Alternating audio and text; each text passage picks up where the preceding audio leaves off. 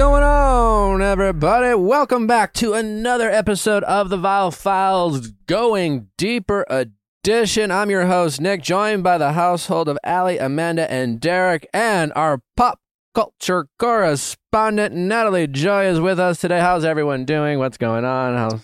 How did pop culture correspondent come about? Who made that up? I did. Yeah. You did? It just popped in my head one day while you were sitting there. Really? Do you not like it? No love. I just didn't realize it was you. That was so creative. So, yeah, every once in a while. So lots to get into. We have an amazing episode for you. Our special guest today, Danielle Fishel. Karp is with us. You might know her from Boy Meets World, Topanga. Love. Legendary for me, really. I was meeting a childhood hero of mine. I didn't let her know that, but you played it cool. I played it cool. I played it very cool. What a delightful person. Really awesome conversation. Yeah. So cool. All the moms or aspiring moms or parents out there, what a fun conversation about relationships, parenting, all that fun stuff. I had an interest in all the things that she I was had to so say. impressed how she was so relatable but wise. You know what I mean? Like, I feel like she had so many like amazing takes, but it was all said in such a way that was so like conversational and easygoing, and like it's just like I felt nourished after that conversation. Like when I meet someone who is like a childhood star, it's a dice roll. And they're really normal, I'm always just like, wow, what a surprisingly down-to-earth, grounded person, Yeah. Because it really can go either way, Totally. when you're like that famous as a kid. Because Boy Meets World was a big fucking deal. It's still a big deal. Met the world. Yeah. It's wild. Anyway, before we get to Danielle, we have a lot to cover. Obviously, the episode, what is it? Secrets Revealed, Vanderpump? Is that what it was called? Yeah. Interesting episode. And then Natalie and I went back and watched the reunion, the unedited version again. Which they honestly like left out a decent amount. They left there a was good definitely chunk a out. lot of meat on the bone. Like, it didn't change any of the context per se, but it definitely gave... Jesus. What? My burp? You're like, you can burp mid-talk and just have no issue. You just keep He's a on chugging. professional. He is going. a stone cold professional. Truly. It's no like, oh, excuse me, or like, I'm so sorry. It's just like, we're just going to keep going. Y'all wouldn't Continuous notice. talking. Yeah. No, it's like you throw up in your mouth. Yeah. Okay. Anyway, it wasn't like, oh my God, now that we've seen this, it changes clearly that didn't happen. Also, Natalie and I went to lunch the other day. We ran into Allie, and they were having, wonderful. Very sweet. Allie's really grown on me, just honestly through, well, we got to meet her but watching her even, I think early on in season 10, she comes across as kind of more youthful and quiet and demure. And I don't think she's really any of those things. I mean, she's even older than I had anticipated. And then I think she's very well respected amongst the group. Totally. And I think people will often mistake Allie, she's quiet, but I think she listens.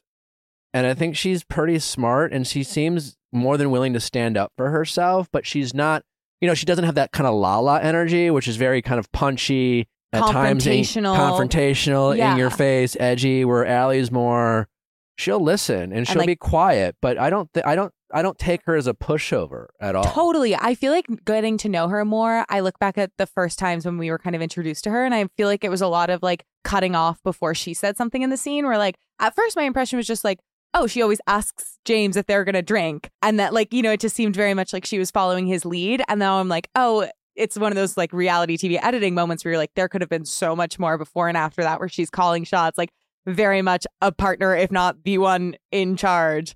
And so I feel like that's really like proven to be more and more true. That like anyway, this was the day after the reunion aired, and now that I went to lunch and we ran into Allie, and she's like, "Oh, I'm meeting the producers to talk about like next season," and that's all she really said. Like my role, like her role, and like what's the story going to be, and things like that. So that was we kind tried of fun. to pay the hostess to put us next to him so we could listen. No, I'm just kidding. But after we were done, I went over and said, "Hey guys, great, congratulations on a nice season." They seemed like they wanted nothing. They seemed like they saw it go. They were like, I mean, like someone covers the show, like secret meeting. I don't know, out in the wild, but we got to see it all in action. There were a couple moments from the deleted scenes of the reunion I thought were interesting. One, it was just kind of hysterical, which was Tom Sandoval like earnestly asking for the definition of mistress. Yeah. He's like, well, isn't like a mistress when like, and he was like, and you know, obviously everyone else is like, shut the fuck up, Tom. And he's like, no, really, but he was being earnest about it. It was almost kind of funny. That was just kind of a whatever. And then there was a scene where they were coming back from a break, and Lala asked Ariana. She like gave her like a situational question, and and it was basically some version of, how do you think you would have felt if Tom came to you and said, hey, I have developed some feelings for Raquel, and I just want to be upfront with you. So basically, Lala asked Ariana how she think she would have handled or felt about the situation if instead of this 7-month physical cheating, call it affair, happened, that instead that we would, you know, she kind of acknowledged that by definition it would have been an emotional, you know, cheating at that point. To be in a relationship and come to someone and say, I've developed feelings for someone else, you've had to have emotionally stepped out at some point for those feelings to develop. You don't just wake up and have feelings. You were open to those feelings. Nevertheless, she propositioned Ariana with this like question of like, how do you think you would have felt if Tom said, hey, I've developed feelings for your friend? And I thought it was kind of interesting, only because like, you imagine if that would have happened, I think it would have been just as devastating in a sense. Because now it sounds so like mature and like the lesser of two evils, and yeah, hey, I'm going to do the very difficult thing and acknowledge this thing. And that was the right thing to do, to be clear. That would have been the right thing to do. But I do think it would have felt just as devastating if Tom came. And that was kind of her answer. She, you know, she said, I would have said, it's either me and you, or you never fucking see her again. Yeah. And then she was like, but do you think you would be like as mad? And she was like, I think in the beginning, but like eventually, no. It was interesting that Ariana, kind of her quick response was that she wouldn't have left Tom. She would have set a boundary of, you can never, like, we're done with Raquel. And then we're going to work on whatever issues that we have that have led to this, you know, you stepping out of the relationship. But interesting that but I wonder if that's true. You know, imagine out of nowhere, your partner comes to you and says, I've developed feelings for your friend. Oh my God, just the blow that would have felt like. I mean, it's an interesting question to pose to Ariana post finding out everything she knew, which it sounds so watered down and such a better option, but I honestly don't know if it would have played out. It's just an interesting question for a lot of the pose at that time, given the circumstances. Totally. And I do think we saw Ariana being like a ride or die in the true sense of the word, like from the very beginning of the relationship, like even knowing, like, because she knew about Miami Girl and she was like, I'm just like on your team. And so I do believe her more than other people when she says, I would have stood by and be like, let's figure it out, because I think she was just so in that headspace. Yeah, and it took something really, really extreme to like shatter that. Yeah, and I'm not doubting. Well, I guess I'm doubting a little bit because, you know, hindsight is 20/20. But I'm not criticizing if she would wanted to. I imagine that being a very difficult thing to hear. It'd be really interesting to go back in time if there was a way to do it, to see what that actual reaction would be. I also will say, having watched it back, I don't know if this is a hot take, but I found myself not having necessarily more empathy, but I felt like Sandoval and Raquel, I saw them more as like just flawed human beings rather than the monsters that obviously Bravo Nation and the rest of the cast are certainly describing them as and painting this picture. She went over to their house with flowers and said, I haven't seen you in a while. Meanwhile, 10 hours before, they were like canoodling in a corner at boys' night. Well, now we're talking about the Secrets Revealed episode. Yeah. Which it's hard not to talk about because there were some stuff that was very evocative. Listen, I mean, that's the thing is, watching it back, it's not that what they did was any less fucked up. I find it so interesting. Again, we talked about this last time. Most of it was about like the lying and the deceit that they felt bad about, not the actual act itself. Tom made a comment. I don't know if this part was in I always got confused. I'm like, was that in the original episode or was it not in the unedited? But Tom made a comment saying, like, why wouldn't we lie about this? And I thought that was an interesting point. I'm not saying I agree with him, but a lot of people lie. You know, lying is a very common thing, sadly, you know, and like we go, how could you, as if everyone like hasn't lied before. I just thought like just hearing his POV, I don't agree with his assessment. I'm just saying it humanized him to say, we knew we were doing this horrible thing. Like, of course I lied. At least that to me, it made it seem like Tom acknowledged, at least he knew how terrible the thing he was doing was, as opposed to like focusing on the lie. Because to me, that's him having some sort of self-awareness of, I'm doing this terrible thing and I know it's going to hurt someone. By definition, that is a weird way of like having empathy. And again, don't confuse my comments with me justifying it. I just thought it was interesting because people ask, well, how could you lie about this? You know, and I think it was just Tom's selfishness for him to decide he's going to do what he was going to do. But I just thought it was interesting that the way he said is like, well, of course I would lie about this terrible thing I was doing. I was doing a terrible thing. And then when you think about it from that lens, you're like, okay. I mean, how many times do you always hear people say, well, I didn't want to hurt their feelings? This is just a heightened version of that. Yeah. And I think it's really easy to like understate temptation.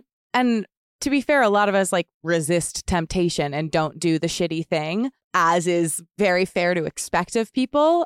That being said, it is very easy when talking about it to forget to like kind of downplay like how big a force that can be to folks in the moment, like how much it must have been this like horrible, like, oh, we know we shouldn't, but now it's hotter and all these, you know, it's like there are things where it kind of like just like they're dopamine receptors. They were just like trying to get the next like dopamine hit. And it's like really shit. And this is not to say that like, oh, anyone could end up in this situation, because it's like, no, you make compromising choices that get you there. But it is one of those things where you're right. Like once you're there, there's like a human element of it that's like we'd rather not empathize with it because we'd rather not feel in any way close to these like egregious actions. But like you can kind of make a comparison. There was also a scene that they cut out where Raquel finally showed some sort of emotion and was like sobbing when she was done, and her and Tom kind of walked back, and they were bringing Sheena back on, and she was kind of sobbing, being like, I don't want to hurt people. I don't want to be the person that hurts people. And Tom was just kind of like, yeah. But they cut all of that out and skipped to her being like, and James's comment about Allie, like that really, but it was just interesting how they cut out the part that truly was her like showing emotion and being a human and being like, no, like we fucked up and we did a terrible thing and I don't want to be this person. Yeah. Yeah. I was dying at Lisa's when she was talking about why Tom was always defending Raquel, and she goes, well, we know why now. He was in more than her corner. Yeah. She was in her cooter. Yeah. I will say though, I do think in like 18 months, I might have a radically different take on the situation and Raquel's role. Like I could really, and I think it would have been honestly kind of condescending to immediately assume like, oh, she was entirely manipulated. She had no autonomy. She had no idea what was happening. Tom was a mastermind and she was just a little pawn in a scheme. Like, I think that like strips her as like an adult woman who is capable of making choices.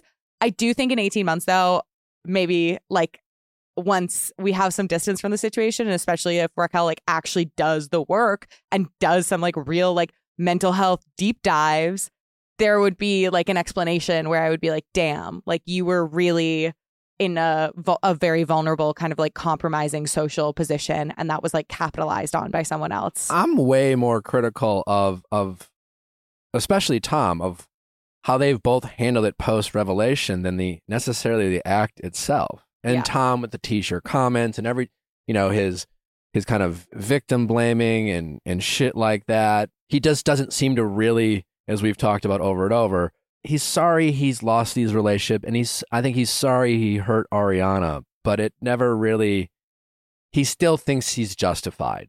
And there was that comment that they cut out where like Lisa had a conversation with him, which is basically like, hey, you're just going to have to take your beating and apologize. And like, they're mad now, but you just never know what's going to happen in the future.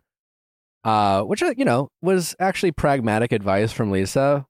And there was that part, that part where, Andy asked Raquel, like, do you think there's anywhere going forward with his relationships? And Ariana cut in and she's just like, I'll never forgive you. And you can really, really feel her anger.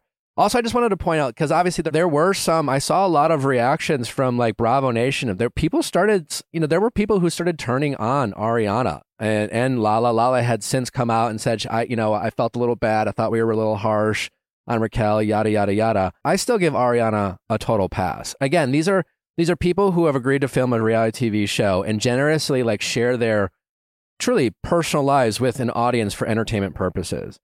And they've kind of kept that bottled up. So again, Ariana had a right to like express herself, even if those words were just nasty and ugly words. I'm assuming that Ariana does not like that she feels that way. I'm sure she doesn't like that she said these things, but she has the right to be angry and get it out without people like judging her for taking it too far and shit like that. She was just truly expressing herself. And I give Ariana a pass on that situation, even though Raquel was, trying to take accountability. I do think Ariana, because she was talking about how like I'll never be friends with you. Ariana needs to get over this, and I think she will. I really do. I mean, if Ariana is still to the point where she is holding on to this type of anger in a year, there's something's gone wrong. Don't you think? I think and granted, my situation, like, different for sure. But, like, if I saw the girl who, like, because the girl my boyfriend, like, cheated on me with, like, was a friend. She was the first person to ever book me on a stand-up show. And I was also really pissed about the role of alcohol that night. Like, I thought it was really fucked up that she hooked up with him when, like, whatever. If I saw, like, I'm over it. I do not think about this woman. If I saw her again, like... It would get to you? You'd have an emotional response? I think I would just, like, walk up to whatever group she's in and be like, hey, really hope you're not having sex with people who are blackout drunk still. And then walk away. You would do that. Like, okay. I would want to say something to her. Like, I would. Because I'd be like... How long ago was this? 3.5 years. 3.5 years. So it's like, I don't think about it. I don't fantasize But if you saw her, it would trigger getting you. revenge. But if I saw her, I'd be like, sweetheart, actions still have consequences. But you have no idea what work she's done or hasn't done or... I think you can be over something, but still be like, if you're in the same room as someone, you might have some stuff to say. Yeah, you would have a right to say it, but I guess I'm just almost surprised to hear that it would still affect you this much, that you would walk up to them and like call them out in a crowd, clearly the people that she would be around would have no idea what you're talking about, and you would try to embarrass her. It's okay. No judgment. I appreciate your honesty. Yeah, is it embarrassing if you're stating a fact? But Michael, you clearly are you're saying it in a way that I can see the look on your face that you would want her to feel shame amongst her peers. If she's feeling shame for me stating a fact about an action she's done, that's on her, is what I will say. That's on her. But I'm just saying, like, Ariana, right? She's literally become America's sweetheart. Like, she was, following the revelation, she understandably was just like, and very vulnerably, like, I miss him. As much as I hate him, I miss him. And what a human thing to acknowledge and say. Since the time has passed, it seems like she's got a clear like acceptance of who Tom Sandoval really is. Yeah. And his lack of ability to be the partner I think she wanted him to be over time. Right. And I just feel like, not to mention like her world literally changing for what seems to be better. She's in this new relationship. I just wonder at some point she's going to look back, even if it's like 8 months or 12 months, and think, thank you. Literally, thank you. Thank you. Like, my life has turned upside down in the best possible way. I am out of what I hope she realizes was a not healthy and toxic relationship. And I hope that this whole situation has woken her up when it comes to like friends she chooses to surround herself with and who she really calls friends. I mean, what a heartbreaking scene in the Final Secrets where her and Tom are on that date roller skating, and she's talking about how much love she has for Raquel. She said, you're going to have to work really hard to get me not to love Raquel, and like talks about how she's a part of like the friendship family. Yeah. And we've talked about this like friendship family, which it seems like the friendship family with Brad and Ariana, like as lovely as that might be, like, were they really watching out for each other? Or was it such a kind of kumbaya kind of like, they clearly didn't seem to have boundaries in this friendship. You know, and I just wonder again, like, are they going to kind of change how they handle friendships? You know, specifically Ariana. I hope that for Ariana's sake, that as time passes, she's like grateful she's out of this relationship with Tom. Her life, she is thriving. I mean, at what point do you just like minus the ego of the embarrassment you felt and the shame. She wasn't embarrassed. I know, but like, well, if that's true, if that's true, and I'm glad she feels that way. I'm glad she's articulating that, you know, but like, it's sometimes you have to fake it till you make it before you really feel it. Right. But to that end, if she truly isn't embarrassed, if she has the kind of mental, emotional intelligence to recognize that the only reason I would feel embarrassed is that I'm allowing my ego to trigger my feelings, but she recognizes that she shouldn't. And so that if it ain't much, she's not like incredibly thankful, quite honestly, that Tom and Raquel did this. Well, that's what Lala said. She was like, how grateful are you that like they showed you that they're toxic, terrible people. And like now you can finally close the chapter on them and like live your life. And that's what I'm saying. But right now, she's just not there yet. And that makes total sense. I'm just saying as time passes, like it takes so much energy to stay angry. It really does. Yeah. It dies down. I just hope she gets to a place that I don't expect her ever to be friends with Rachel anymore, and certainly not Tom, but like to get to a place where if she were to see Raquel, that she wouldn't be triggered. She'd almost be like, fuck, I don't know, I never would have thought you would have changed my life for the better. Thank you. But they're on a TV show about drama. So like, do you not think she would lean into that and just like while filming, just like... I'm more talking about what she actually thinks behind closed doors. Okay, well, like... You know, what we get to see, I don't know. But I also think that how empowering would it be to see Ariana like on season 11, and let's say Raquel and Tom both come back, that at some point she's like, you know what? I don't really feel anything when I see him. I'm just not mad. I'm just over it. I'm thriving. Like my life is infinitely better than it was a year ago when I was still with Tom Sandoval. And if I'm just objectively looking at my life today versus my life a year ago, it is so much fucking better. And if all that had to happen was for Tom and Raquel to fuck for me to get to this place, I would do it again. That's the question you have to ask Ariana a year from now, is that, would you do this all again? There is no other scenario. You can't get to where you are today if that doesn't happen. Would you go through it all again? Or could you erase that and still be with Tom? But I think that all the credit should go to her. Like, I think if she's like having a phoenix moment and rising from the ashes. I don't think they deserve medals or praise for doing what they did. It's just more of a turning anger into gratitude. Gratitude being that feeling that, as we wrote in Don't Text Your Ex Happy Birthday, and by we, I mean me. And I didn't learn that. I learned it from someone else. But gratitude is the only feeling that can't turn toxic. It doesn't have a toxic opposite. Hate, love, hate, happiness, sadness, they all have this like toxic opposite, that if you have a feeling and if something changes, it could turn into an opposing toxic feeling. And gratitude is the one feeling that can't turn toxic. So how does she turn this anger and this hatred that she has for Tom and Raquel that doesn't serve her? It doesn't do anything positive, and turn that into like, I'm just grateful for the way things played out. As painful as it was, I wouldn't change anything because my life today is so much better. And I just think that that should be Ariana's goal. And to do that, you do have to get to a place where you don't say, if I saw her, I'd walk up to her and I would say the very thing that I'm just saying. It's ironic because I'm friends with all my exes, but it's like at a certain point, it's like, if you're cut off, you're cut off. Yeah, I don't think she should be friends with her. It's just more like, I would love her to get to a place where if she like isn't filming a show with Raquel, right? They just kind of go about their lives. And then 6 months later, they're out and she runs into Raquel out in West Hollywood somewhere for the first time in 6 months. That is like, weird as it is, she's almost like, honestly, thanks. I mean, when I got cheated on, by my then fiance back in the day, like I ran into him, right? And I remember like taking a shot with him and I didn't say anything, but I was just like, honestly was just like, thank you. I literally felt gratitude because a year had removed, and I was just like glad I wasn't with her. And this is someone that I was prepared to marry at the time.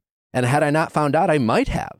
I truly felt like gratitude for like, I still kind of hated him. I didn't like him. I wasn't trying to be his friends, but like, I was like, thanks. I'm glad it happened. Were you and I friends never with would him have before, imagined though? that. What? Were you friends with him before? No, never. I think maybe that's where it like no, I get all there's all like that. a personal. I'm not. I get but that. In like kind of on the topic of like friendships and like, what did you make of the scenes we saw of Katie and Sheena and some of like their tension? Because it was definitely one of those stories where it like got sidelined because of Scandival, and we were all obsessed with the way Raquel was behaving on stage, knowing or like on screen, knowing what we know now.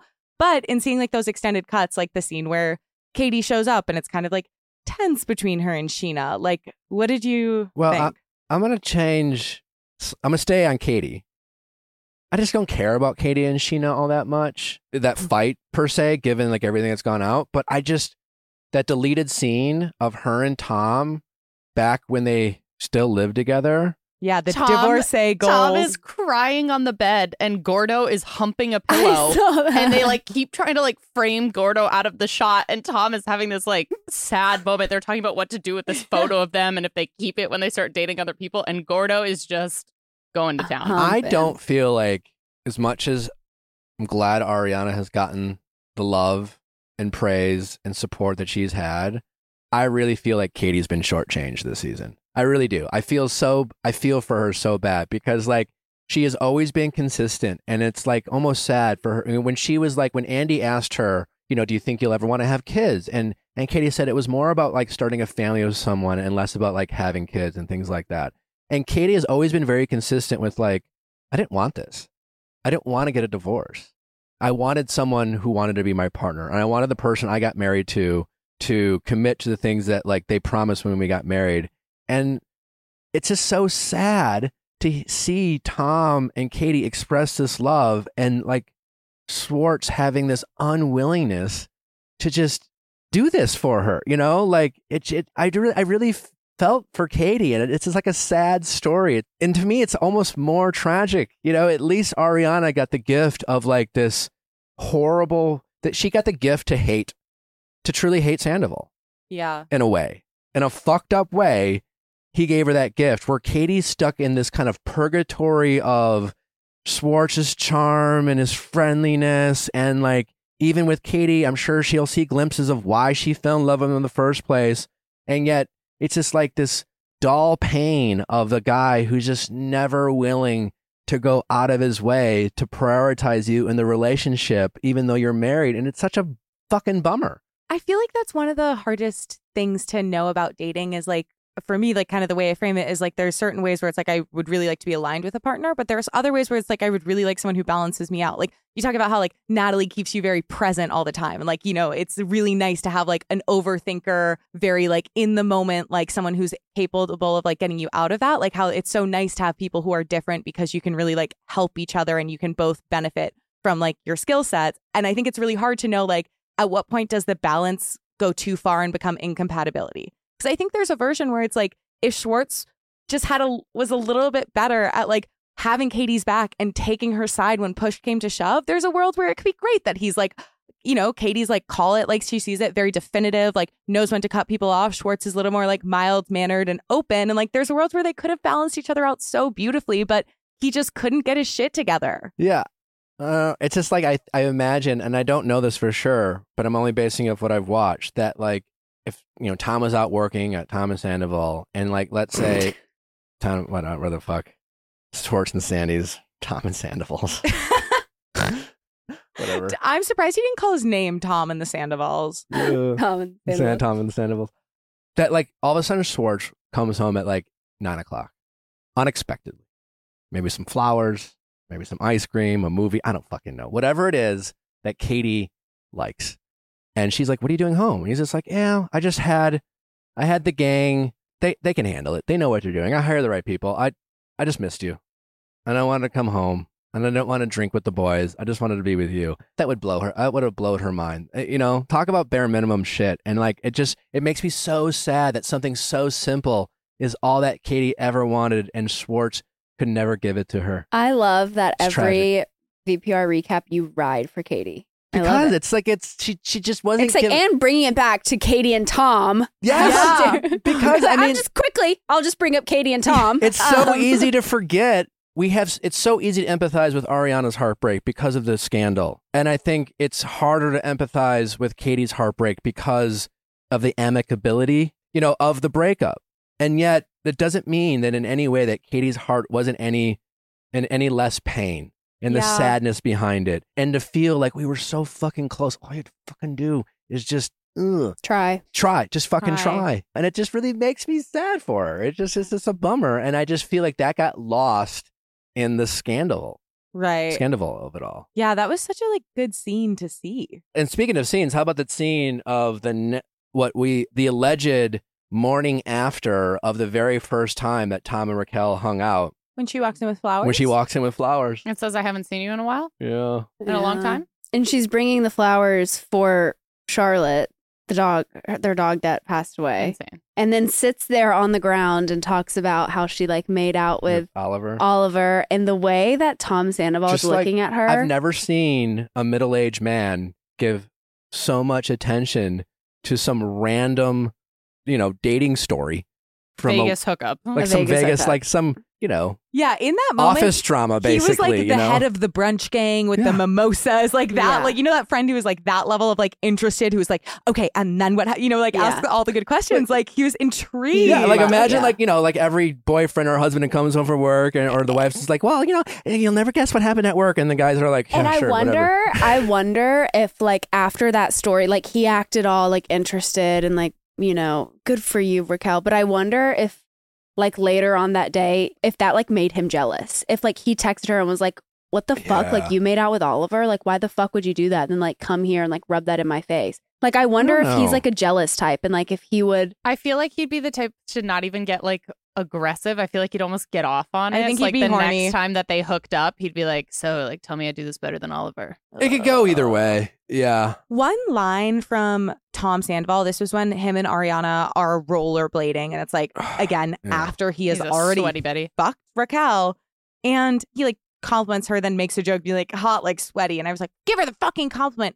And then later on, he says, no, really, you're a lovely dance of hot and cute. And that line really got me because it's fuck, sometimes people before the whole thing has been shattered and who they truly are, they can say things that are really beautiful and really meaningful. He stole that line from Stupid Crazy Love. Literally the perfect combination of sexy and sweet. Oh my God. Sexy and cute. Sexy and cute. Yeah. Which is but I mean, a lovely, you but make a a good lovely point, dance. but That's fun. He he definitely the man stole is in it. a cover band. He's good at just making things his own. Yeah.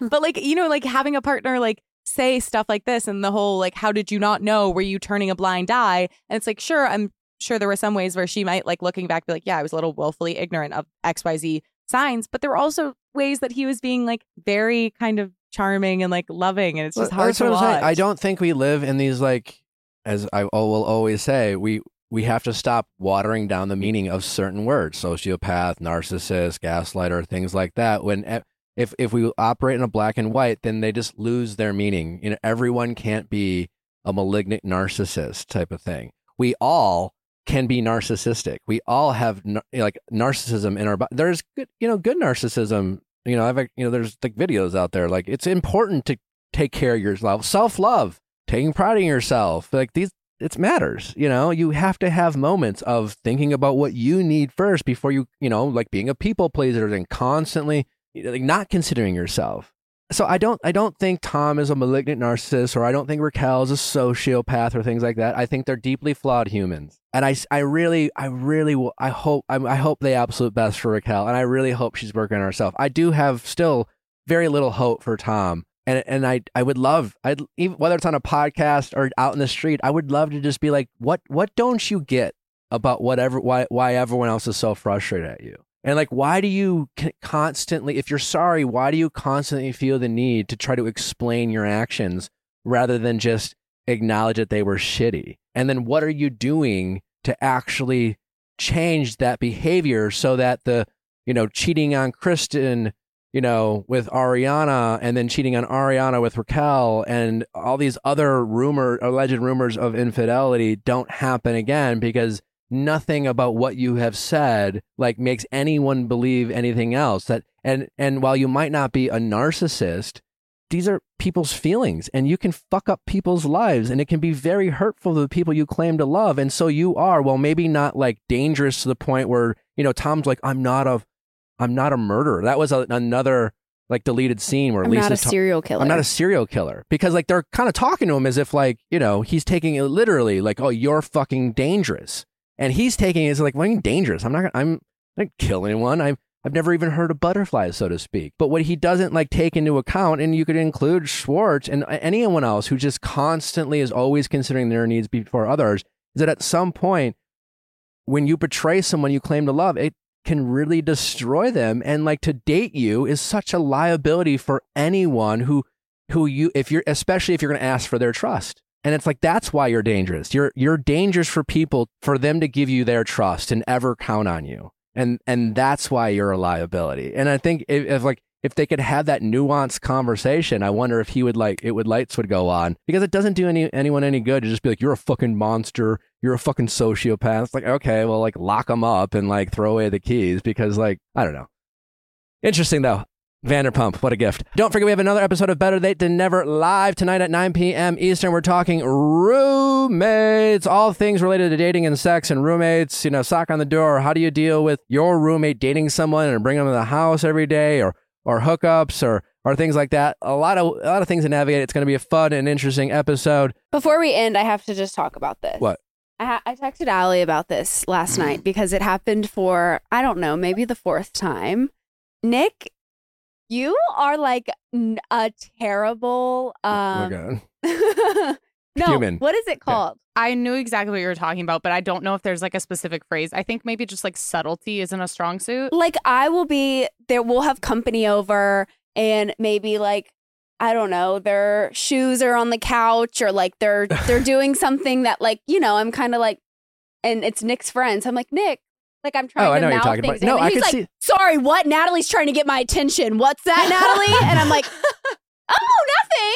I'm totally, I told Allie, I said, it's literally when you're a kid and you're at your friend's house and you're like, hey, like, I'm hungry. Do you have anything to eat? They're like, oh yeah, come on, let's go. And then they're like, Mom, Natalie's hungry. No, I'm not. Absolutely. And that is what you do. You have no sense. What is the big deal? I literally texted Nick. My brother came. His brother Sam came in town, and we're trying to, like, no shoes in the house. Like, it's pretty fucking gross to wear your shoes in your house, right? Like, disgusting. So we're really trying to start that habit. And I noticed that, like, Sam was wearing his shoes on the white rug, and, like, I don't want to be this, like, bitch. It's like, can you take your shoes off? So I texted Nick, and I just was like, hey, like, his shoes. Before that, I had tried several times to just, like, get his attention, and he's like, what? Natalie's not, and I'm like, no, everything's good. So then I text him and I say, like, hey, so then he's like, where's my phone? He goes out to his car to get his phone, comes back inside, is standing by the front door, like, nowhere. Sam is nowhere in his eyesight. And he just goes, Sam, can you take your shoes off?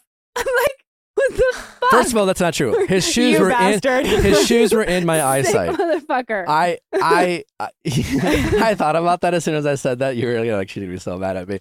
But his shoes were in my eyesight. And I didn't make it a big thing. I didn't say, Natalie wants your shoes off. I just said, oh, Sam, can you take your shoes off? It was as if I noticed this after coming back inside and taking my shoes off. Right. For me, it tracked. Okay. No one's ever accused me of being a subtle king. No. Yeah. I'm like, read my lips or my eyes. And he's just like, I can't hear you, Natalie. What are you mouthing to me? I'm like, literally nothing. Absolutely nothing. What is the big deal? Let's just come on. Take your shoes off. It reminds me of that TikTok from the night that you proposed, where you're like, check. And then Nick's like, check. Yeah. So aggressive. We got things to do. No, that happened one time. We had a company meeting. I forget what we were meeting on. It was the three of us. Derek, you were on the Zoom. And Kiki was getting tested for something. I was like a mess. I was like sobbing. Like I was like, Kiki's dying. I think your neck, was it the time where your neck was like No, really? no, that was over 2 years. But this was like, I thought Kiki was dying. Kiki was like at the vet getting all these tests. I'm like sobbing, but I'm like, whatever, I'll pull my shit together. And I think Amanda tried to text Nick a private message in the Zoom chat that was like, hey, like, just so you know, like, Kiki's blah, blah, blah. And Nick's in the middle. He's like, hey, guys, so I just want to tell you, hey, Kiki is in the bed. Like, it was just read it out loud. Guys, I got too much going on. I don't have the bandwidth for subtlety or nuance. It was only, it was for you ultimately. So it's like a private if note it didn't shared happen with the to help, world. then Someday we'll have an episode called "Working for Nick," and you guys could all just yeah. vent. Vent. Like, what is it? What's the airing of grievances? Yeah. For Yeah. Seinfeld, what's the holiday? Festivus. Festivus. Yeah, you can have a Festivus. Yeah, the airing of grievances. Yeah. All right. Well, again, we have a fantastic episode with Danielle, Fishel, Karp. We also have an amazing Sweat in the Wedding call. Sad, tough, Yeah. relatable, very relatable. If you have loved ones or friends that are just making bad decisions for themselves and you just don't know what to do, this one's for y'all. Don't forget to send in those questions at asknick@thevilefiles.com for all things Ask Nick, texting office hours, Sweat in the Wedding.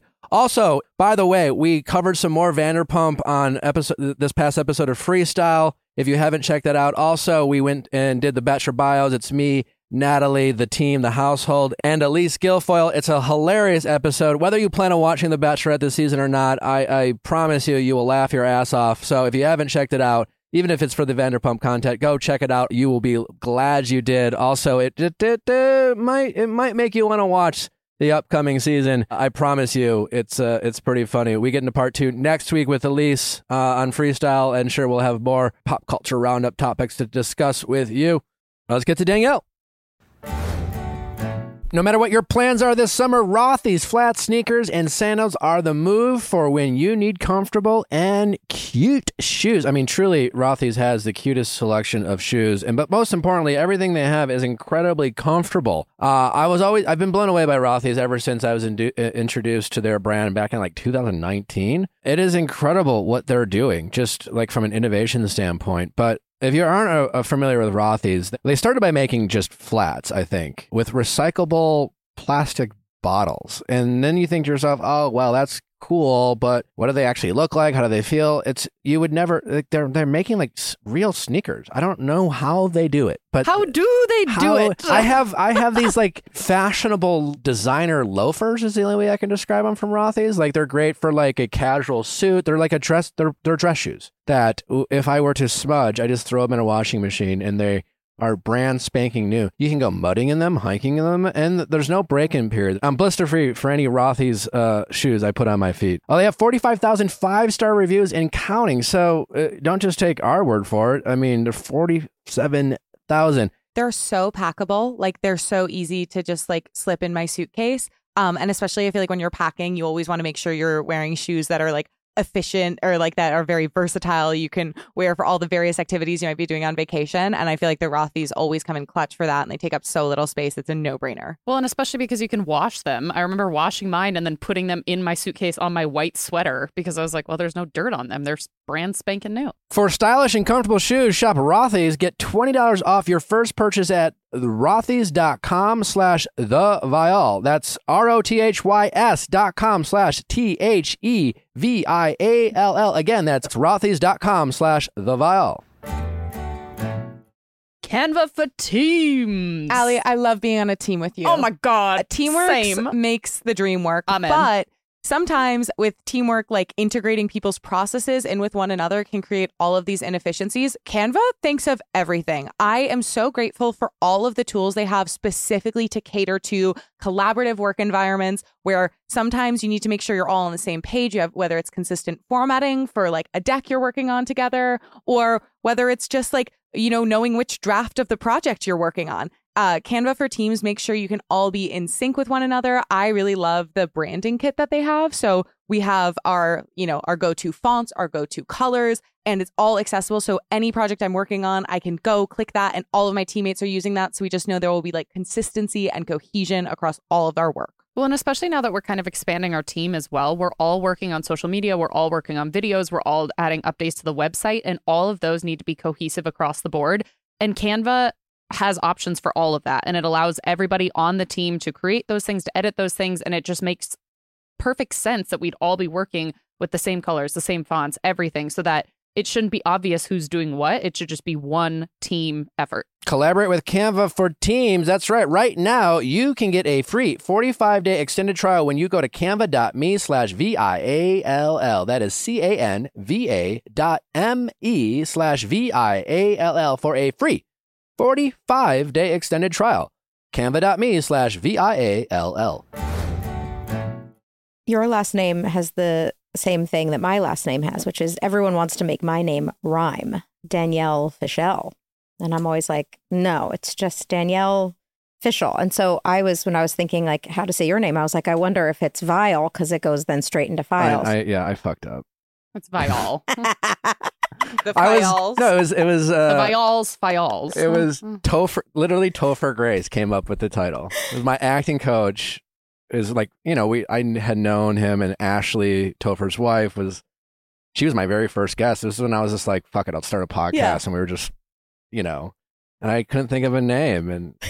And Topher's like, how about the Vial Files? And I'm like, fine, right. And then I didn't think it through. No one can really pronounce my last name. And it's just it's like it just made it worse. Did he know how your name was actually No, pronounced? obviously no. no. Obviously not. No. But I was like, it rhymes-ish. It's but just like, It's a slant rhyme. Yeah, sure. Yeah, it's like, Not nothing. if you rush through it. I mean, if we were battle rappers, they would call that a rhyme. Yeah. Yeah. I remember when I was interviewing for the job and everyone was just like, Nick Vial, Nick Vial, Nick Vial. And that's how I said your name.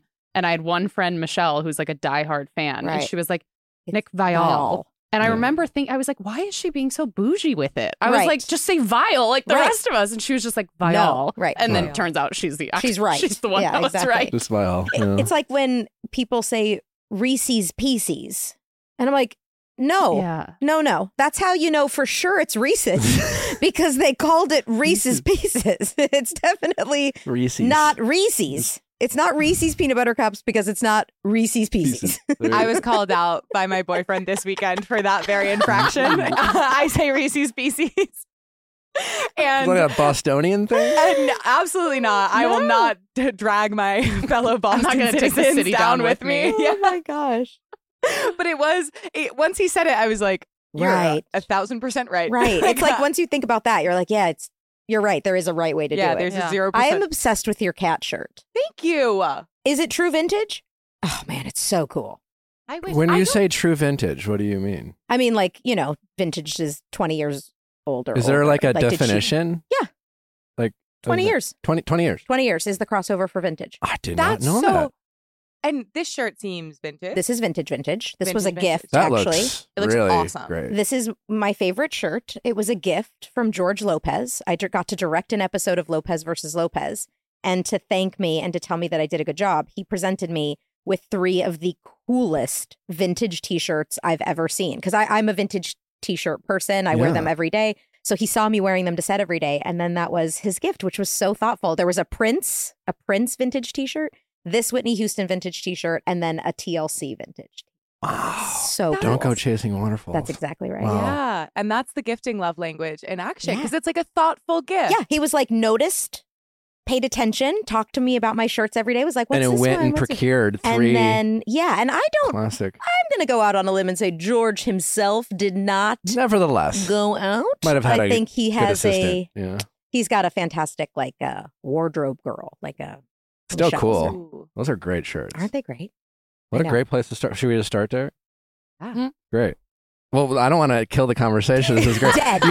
Usually we start the episodes with asking our guests how their hearts are. So Danielle, Oh, welcome. Thank you so much. How is your heart? Ooh, good question. Right now my heart is very good. If you had asked me that a couple of weeks ago, you may not have gotten the same answer. What was going on a couple weeks ago? Just, a lot of life is busy. Yeah. Like my husband and I were talking about this yesterday, that like all of the things that we know we're supposed to do to like take care of ourselves, and then also all of the things we have to do for our jobs and just life. How does anyone really do it? How do you do it? Where is there enough time in the day to like make sure you're drinking your water, make sure you're going to the gym, make sure you're eating healthy, make sure you're taking care of your family, make sure you're keeping up with your businesses, which for a lot of us involve like posting on social media. So then you have to have like a healthy relationship with social media, but also not be too attached to it. And then with like Drinking water is the hard one that you mentioned. I asked for this. Me. Guaranteed, I will not take a sip of it the entire time. Danielle, please take a sip. Why is drinking water so exhausting? Just do it right now. It's also just so boring. Yeah. And the health benefits, the hydration are astronomical. I'm so parched all the time. There's 100% chance that all the time I am parched. Yeah. Like half the time, not TMI, but if I go to the bathroom and it's like peeing and it's just like, I'm always looking and be like, that's not good. That's so dark. That's not doing my job. Like yellow Gatorade? Like, yeah, what's going on? like that can't be good. No, I know. And it's so good for you. It's good for your skin. And I just, okay. It is hard. I think about that a lot too. I'm someone who's has the gift of at times being a hypochondriac. Mm-hmm. That's a gift, huh? Well, I'm just looking for gifts. or a burden. Yeah. It comes and goes. Okay. I'm a professional worrier. Okay. I'm good at worrying about things. And yet, to your point, it's just like, in theory, taking care of yourself sounds simple. Right. Like drinking water. Oh, there's all these vitamins available. You could do your research. Yeah. And yet, I often just miss the mark on doing it. Only to the point where then if like something hurts or if I'm not feeling good, then I'll like emotionally beat myself up for not doing what I have decided are supposedly the simple things and be like, why didn't I just take care of stretching? Oh my God. I know. Yeah. I know. Such a simple thing. But yet everything does take time. And I think that's really what we're struggling with is like, is there enough time in the day? Like I can tell you for sure one self-care thing I refuse to sacrifice on is sleep. And the reason I refuse to sacrifice on my sleep is because I would make everyone else around me miserable all the time if I were overtired, just tired. Like I need to sleep. So I have to sacrifice kind of a lot in order to do that. I don't watch a ton of TV because I put my kids to bed and I immediately, it's like, okay, time to clean up the house a little bit. So I wake up to a clean house and then I want to get ready for bed because I get up at 5:30 every morning. If I were to put my kids to bed and then be like, well, time to watch 3 hours of television, I wouldn't be going to bed until midnight. I'd be waking up cranky and then my kids are going to be unhappy because I'm going to be snapping at them. So I don't have much of like a social life, but I also know that is temporary while my kids are still this small. Gotcha. Were you far more social in life before you had children? Yes. I've always been an introvert. I was actually, that's not true. When I was younger, I was much more extroverted. I loved crowds and parties, and I didn't feel like I needed to just like go sit in a hole once I was done being at a party. But now I have to like really psych myself up to go out somewhere. And then when I come home, I'm like, all right, I really need to decompress from that. But kids definitely made me more, moms are overstimulated all the time. I actually think the mom anger is actually we're just overstimulated all the time. We've had people touching us all day, people needing us all day. The amount of times you hear, mom, mom, mom, mom, mom, mom, mom, sometimes that quickly in that many times in a row. And every time you go, yes, baby, yes, yes, honey, huh, huh, huh, huh. And meanwhile, inside, you have a raging flame burning because if someone says mom one more time, I'm going to snap. Does anyone get the brunt of that? Yeah. I mean, unfortunately, my husband does, for sure. How do you guys manage that? We have to talk it out a lot. And also, I think it's really important to just like accept seasons of life. Like while our kids are small, we're both on the same page that this season of life is really about them. Sure. And not so much about us. Not so much about us as individuals and not even so much about us as a couple. Us as a couple has taken a backseat big time. And the good thing is we're both on the same page with it. So it's not like one of us is feeling resentful about it and the other person's like desperately trying to just like keep a fiery hot flame alive. And no one's like, what the fuck happened? Exactly. Yeah. We get it. But we have also started talking about the fact that like our youngest is almost 2. And so now there's like a little bit more independence that comes with that because I'm not worried about him potentially killing himself all the time. From the time they start walking to the time they're like 2, you're just like, no matter where, I have to have my eyes on you and possibly my hands on you at all times because there's always something they could be getting into that's just like, you're not supposed to be standing on that. You're not supposed to pull on that. You're not supposed to put your finger in that. And no matter how baby-proofed your house is, they will find a way to injure themselves. So we're starting to get to a place now where I could see like, I'm starting to feel a little more like getting myself back. I'm getting some getting my groove back. Here you go. What do you and your husband do to when you can try to stay connected? We get a lot of people who ask questions about whether they have kids or not, long-term relationships, things, complacency sets in, guys just kind of get comfortable, or maybe there are kids involved.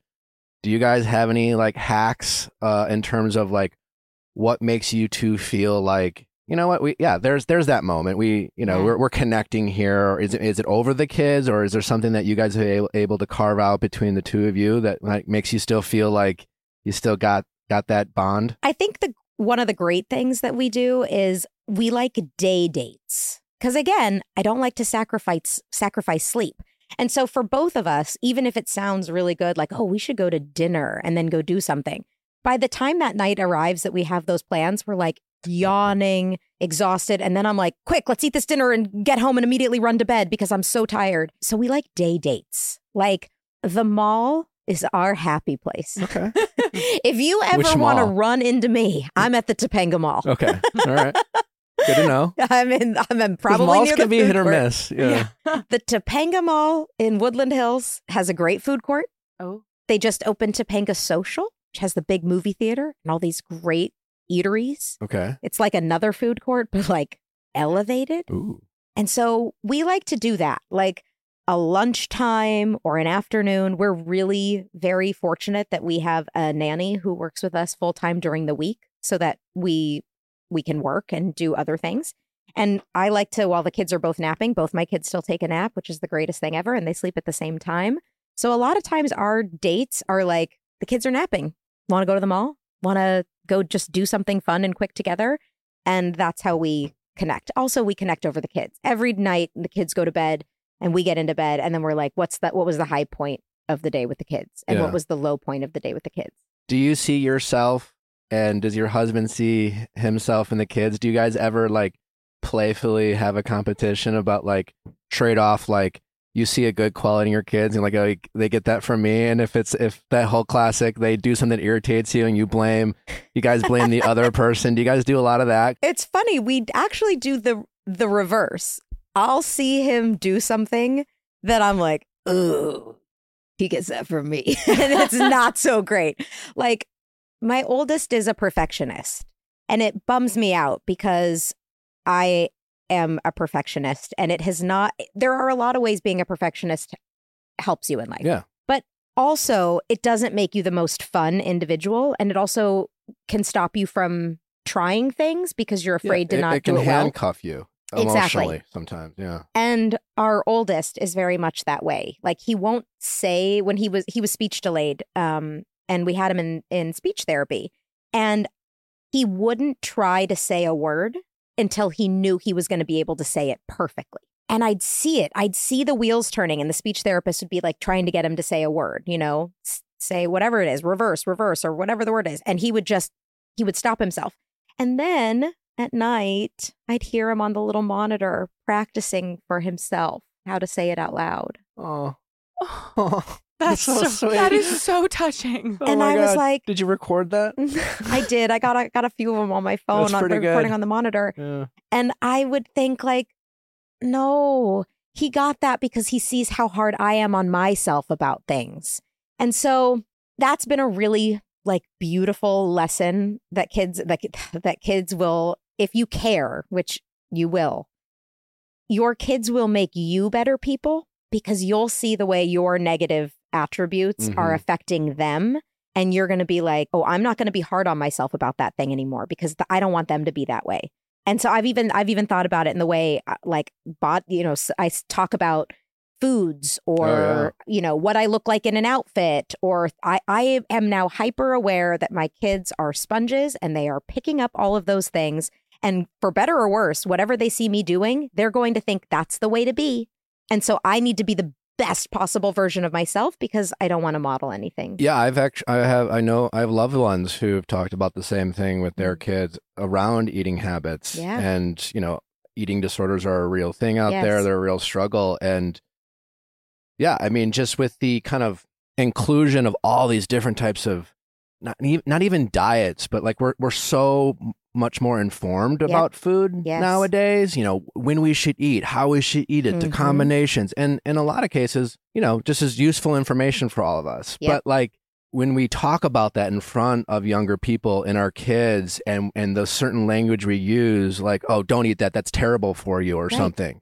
Right. And maybe that's just like, maybe you're using the word terrible to just, I don't know. Right. You're being hyperbolic or whatever, or exaggerating. They don't have those layers. They don't have those layers, And you think young children can really develop an unhealthy relationship with certain foods based off of witnessing adults or their parents just having what they perceive are innocent conversations about food. And it was a very eye-opening conversation I've had with people I know who are dealing with stuff like that. Yeah, it is. It's because I think if you really look at, while eating disorders may affect a relatively small number of people or percentage of people, disordered eating, if you just look at it like disordered relationships with food affect, I'm going to go out on a limb and say, a majority of people. Yeah. Our relationship to food and the way, I was raised in the 90s where it was like, as long as it was fat-free, that's all you needed to worry about. Sure. So eat as much sugar as you want. Eat a whole box of hot tamales, have frozen yogurt for lunch, whatever. As long as it's fat-free, you're going to be fine. Turns out we were wrong. We're totally wrong. And sugar is actually, not great for you.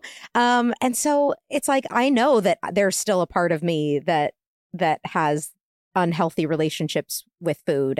And so, yeah. I mean, kids are great mirrors. I found it so eye-opening. One time someone was talking about disordered eating, because there's like, it does sometimes feel like that's the base standard, and like what is like we are made and like socialized to internalize with our own relationship with food. And someone was talking about food, and they were like comparing it to like when you have to go to the bathroom, like your bladder, how you wouldn't like for your bladder be like, do you really have to go? Right. Like you just went to the bathroom 20 minutes ago. Right. Like your friend over there hasn't been to the bathroom once this hour. Like, and talking about how this, like we've been so stripped of our intuition and we interrogate it, and it makes it, there's so many barriers to just like having a kind of open dialogue with your body and about what you want with food, because there's like all of these other messages that come first. Yes, you're absolutely right. I did yesterday have a moment where, again, talking about not drinking enough water, I did have a moment last night where like, I had made the kids dinner. The kids had a perfectly healthy dinner. They had a little bit of fruit, they had some vegetables, and they had protein.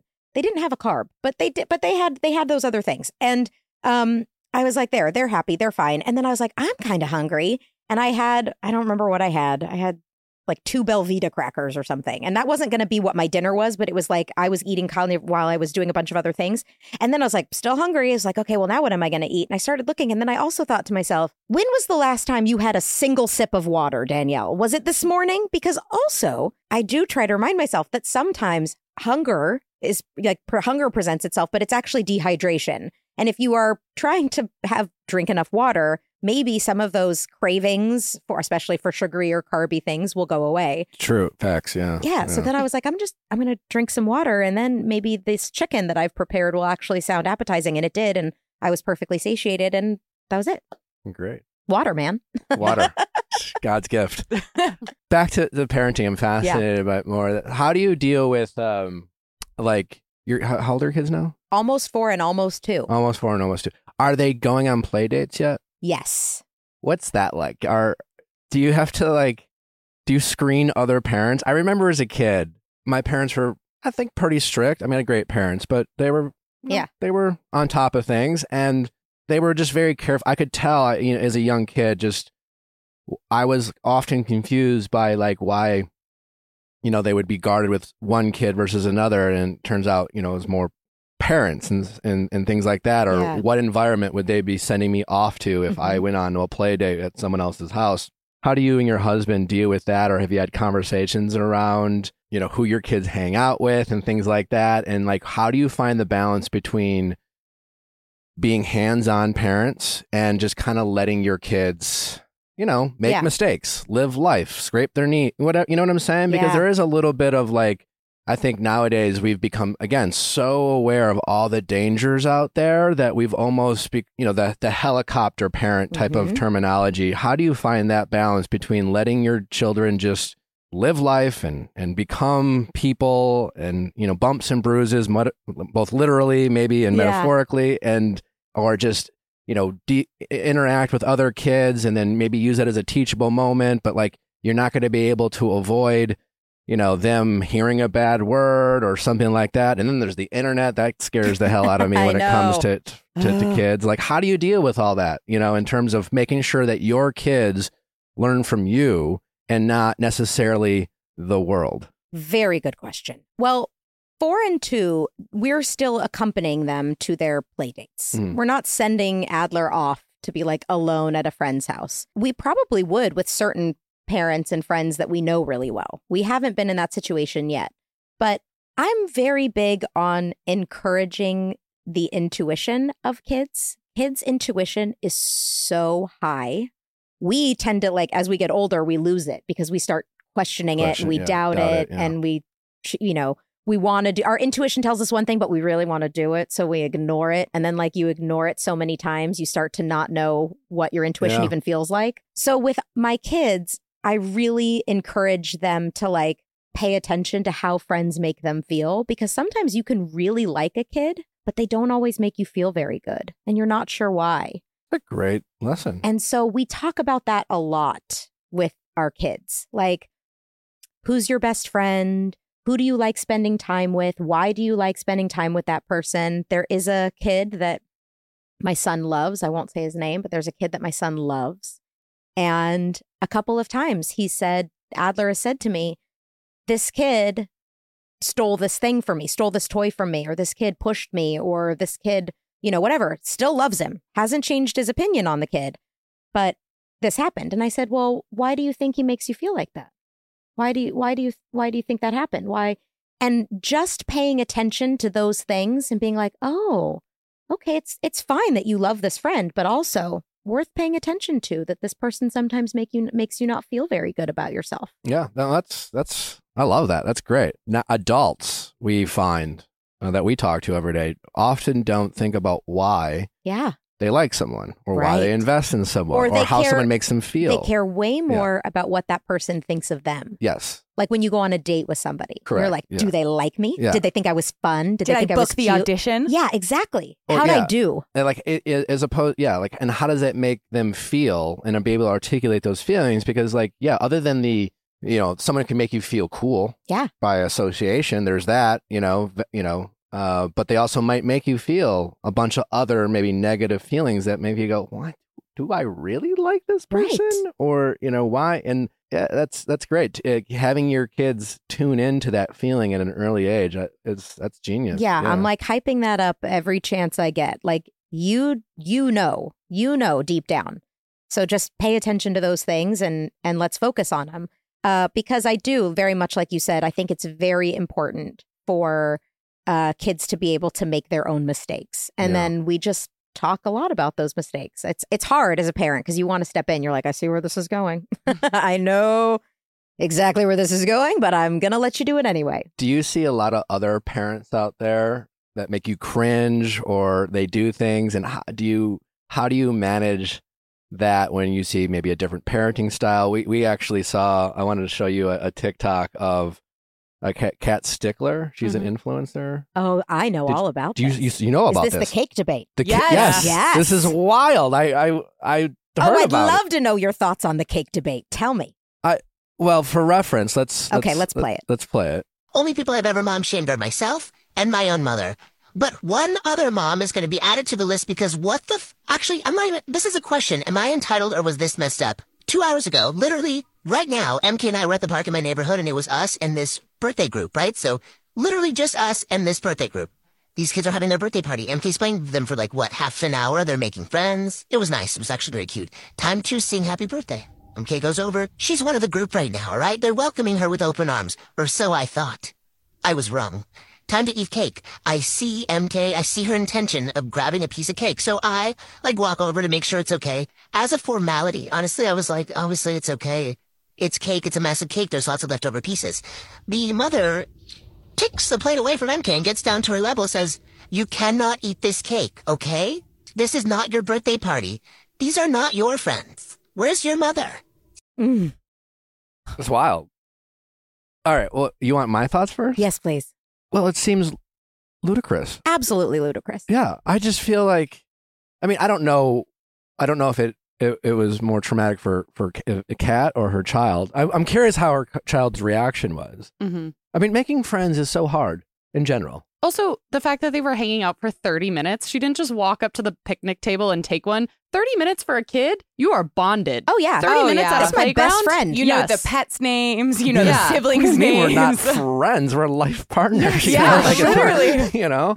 Yeah, I just think it's, where do you think that comes from? I mean, yeah, I think it's obviously absurd, right? It's any adult who has a child who then goes out of their way to make a child feel bad, to take a plate of cake out of a kid's hands and say, these are not your friends. That's what gets me. And I was talking to Amanda about this because, again, I know it's a big cake. There's a lot of pieces.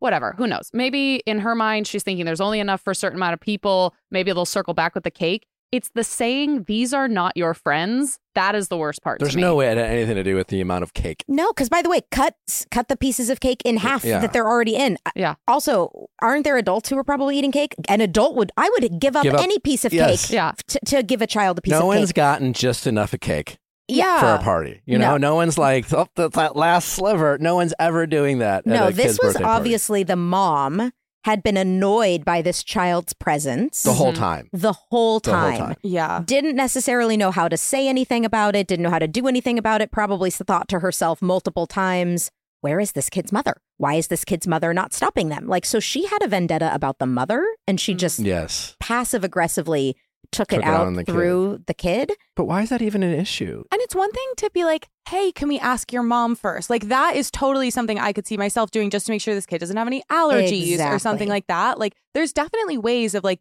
kind of We had that happen recently at the park. Adler went and got snacks because, you know, I've never don't have snacks on me. That's one way of making kids happy all the time. Just make sure you've got something for them to eat. Adler ran over to my purse, grabbed snacks out, came over and started and was like, can I have this? And I said, yes. And we opened it and he was playing with a new little friend at the park. And the friend was like, ooh, what are those? And I said, we have extras. I said, but we need to ask your mom first if it's okay for you to have that. And then sure enough, I'm glad we asked because the mom said, no, we can't eat them. The snacks were not kosher and they only eat kosher food. And so I'm glad we checked. But that was literally just I need to make sure for health purposes you can eat this thing. And, you know, I was a perfect parent before I had children. Those are the people who make me cringe. Like you asked, do I ever cringe at other parents? No, because let me tell you something. Unless you are a truly like abandoning your child awful parent, we are all doing our best. Mm-hmm. And it is freaking hard. It is hard. It's hard to keep your cool all the time. It's hard when your kid's throwing a tantrum in Target and you're desperately trying to get out of there, or your kid throws a fit when you walk into a restaurant and you think, man, I really wanted to eat out tonight, but my kid's crying and all these other people are around. Like, my husband thinks I take it too far. If my kid starts crying in a public place, that's it. We're out of there. I don't care if we're like, pay the check, box the food. One time Adler started crying before our food had even come out. And I was like, we're leaving. I'll see you in the car. And he's like, our food hasn't come out yet. I was like, have him bring it out to us in boxes, pay that check, and I'll see you in the car. I'm not ruining anybody else's meal. And he's like, you're taking it too far. But yeah, so no, we are all doing our best. But that mom had it out for her. Yeah. Because I feel like from the way that mom was talking, the only way I can imagine someone saying that, and it's hard to because it's a crazy thing to say to a kid, but like, I wonder if this mom thinks she's really teaching a lesson. Like in her mind, it was almost like, oh, this child has like broken a toy of my kids or somehow like taken something that they had no right to take. Well, I'm sure she convinced herself of that, but I agree with Danielle that it had more to do with, this was probably a parent that like laminated the schedule for the birthday party, had it all planned out. There's a lot of great party planners out there, and party planners are very specific. Yep. You know, and when they have things a certain way, you know. It also could have been about attention. We don't know how much MK was maybe like a new friend to all these kids. And maybe the mom was feeling like, this kid is taking all of this birthday, it's taking all this attention away. All of my kids' friends are all about this kid at the park. So it also could have been that. Like, I'm just trying to think of even if it was, though. I know it's not the kid's fault. I'm just trying to think of, because again, if I go off the idea that we are all trying our best, the mom of that birthday kid was also trying their best. So what was it that so got under her skin that made her have a bad moment in public? Well, even though someone tries their best, they still could be, misguided with their intentions. Obviously. They could be making a moment about them when it's not about There's no them. way about it. It was a misguided approach. Yeah. I'm just trying to think of, I don't ever like being like, well, it must have been because she's freaking crazy. It's like, there's got to be something. Well, like humanize this because it's so easy to just like be like horrible person and now we all get to feel good because we're not this horrible person. I would never. And it's much harder to be like, this is a human being. Like, what false pretenses is this human being operating under? You hear there's two sides to every story, and we'll probably never get a chance to talk to this person because, Kat did the right thing by not like outing who they were. Correct. But I would love to hear. I know, would me love too. to have him on this couch and be like, you know what? No judgment. We're here to just hear. If you're the mom I just of want to the hear birthday the kid, POV. Yeah. email us. Yeah, just like, what's your story? Yeah. They had a reason. Totally. We can all agree didn't handle it well. They might even say, you know what? In hindsight, I should never have said these aren't your friends. Or I should never have ripped the cake out of their hands. But this is what I was thinking. There must have been a buildup. Yeah. I feel like there's a chance too. I mean, again, we don't know. And we were talking about play dates of how you like accompany your kids to play dates. Yeah. But like, let's say we don't know if there were other parents there. Like maybe this one mom was in charge of all the kids. Right. And maybe in her mind, she had like reached a threshold of like 8 kids. And then with MK joining, she felt like, great, I've become a free babysitter for a 9th or something, even though Kat was there. Yeah. Just to play devil's advocate. And maybe she was just kind of like at her limit. But like, these are not your friends. No, I don't agree with that statement. Like I said, that's something that should have never been said. Say, here's some cake, play with the kids. Let's look for your, like where. Yeah, it's so. I know. I mean, these are not your friends because also at schools, like at preschool, everyone's called a friend. Yeah. Watch out. You have a friend behind you. Watch out. There are friends there. And like we call strangers at the park who are kids playing at the park. Watch out. There's a friend going down the slide behind you. So kids actually, if anything, like we said, within 30 minutes, these are best friends. Like these are your friends. What else is a friend if it's not somebody you're meeting and playing with for an extended period of time? If you were in the situation saying like this was maybe the mom felt like the attention, like she really wanted her kid to have this birthday party and feel like they were with all their friends. And then there was a new person who took all the attention. Like, how might you have handled that as a mom? Because I'm thinking about that and I know I wouldn't have done what that other mom did, but I also don't know what it's a tough situation. Do we know how old this birthday party was? Because answer that could matter depending on the answer to your question. You're right. I have heard through my therapist that. What was your therapist's name again? Darlene. Okay. Hi, Darlene. Shout out. That, every year has different kind of stages of development. Year 4, very important. You know how the world talks about narcissism a lot these days? Is that when it develops in 4? Year 4 apparently is the most important. Adler's there. Oh, no. We have a birthday in less than 2 weeks. So my understanding, and again, I could be way off here. I'm not citing a book, but yeah, there should be no like individualism before year 4. Okay. In terms of your kid shouldn't be the center of attention, individual prizes and accolades and things like that. You want to wait until like 5 or 6 and things like that, because too much individual attention and making their world about them can create narcissistic tendencies. And that's where it really starts is age 4 is the most kind of pivotal year in that development. Oh, great. MK is 3, so I don't know what the birthday party was for, but assuming Probably within a couple there. years. Yeah, maybe. Gosh. So just in theory, if it was like a 4-year-old, 5-year-old birthday party, like, yeah, I mean, it's sharing, bringing each other people up, teamwork and things like that. What if, though, being that it's just at the park, what if it was like an 8-year-old's birthday party and MK, a 3-year-old, is running around making this party, a 3-year-old at a party totally changes the dynamic. Sure. Like, I love my 2-year-old, but like my 2-year-old, even playing with Adler and his friends, Adler can get frustrated. He's like, like Adler has a friend over and they build a super tall Lego tower. What does Keaton know how to do? Walk over and immediately knock it down. That's all Keaton knows how to do. Well, that's super annoying. And I have to step in and be like, Keaton, Adler and Damien are making a tower. You can't just knock it down. And Keaton's now bummed because he's like, that was the fun part to me.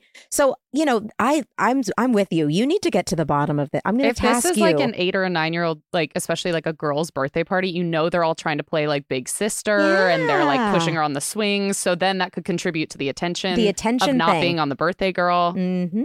Yeah. We have so many follow-up questions. So many questions. I'm tasking you with getting to the finding the other side. Listen, with TikTok, you can find anybody. It's terrifying. Well, if you're listening out there, please let us know. We want to hear your side of the what story. If we well, you could be anonymous, fake name, real age. I was going to say our 600th episode is just this mom. But can I come back for it? I want to be here. Okay, great. Thanks. Inviting myself.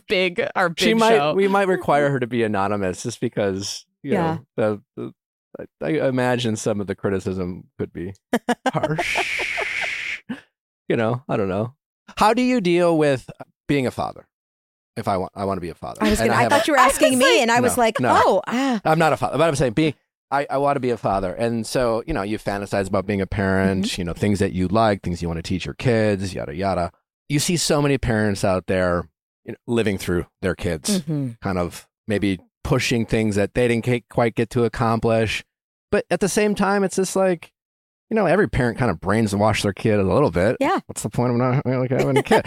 But so how do you find that balance between, pushing them and maybe, a direction that you find interest in versus setting them free and like, are you more like give them direction or let them figure it out and then give them direction? How do you two handle stuff like that? And do you see, I'm assuming you see a lot of other parents out there where you kind of go, oh boy, someone didn't have fun. And they're just thrusting it on their kids. I think it's important to figure out what your family values are. I didn't get to play sports as a kid because I was a child actor. And so acting and being on set took up all of my time. So I couldn't like make it to practices or whatever.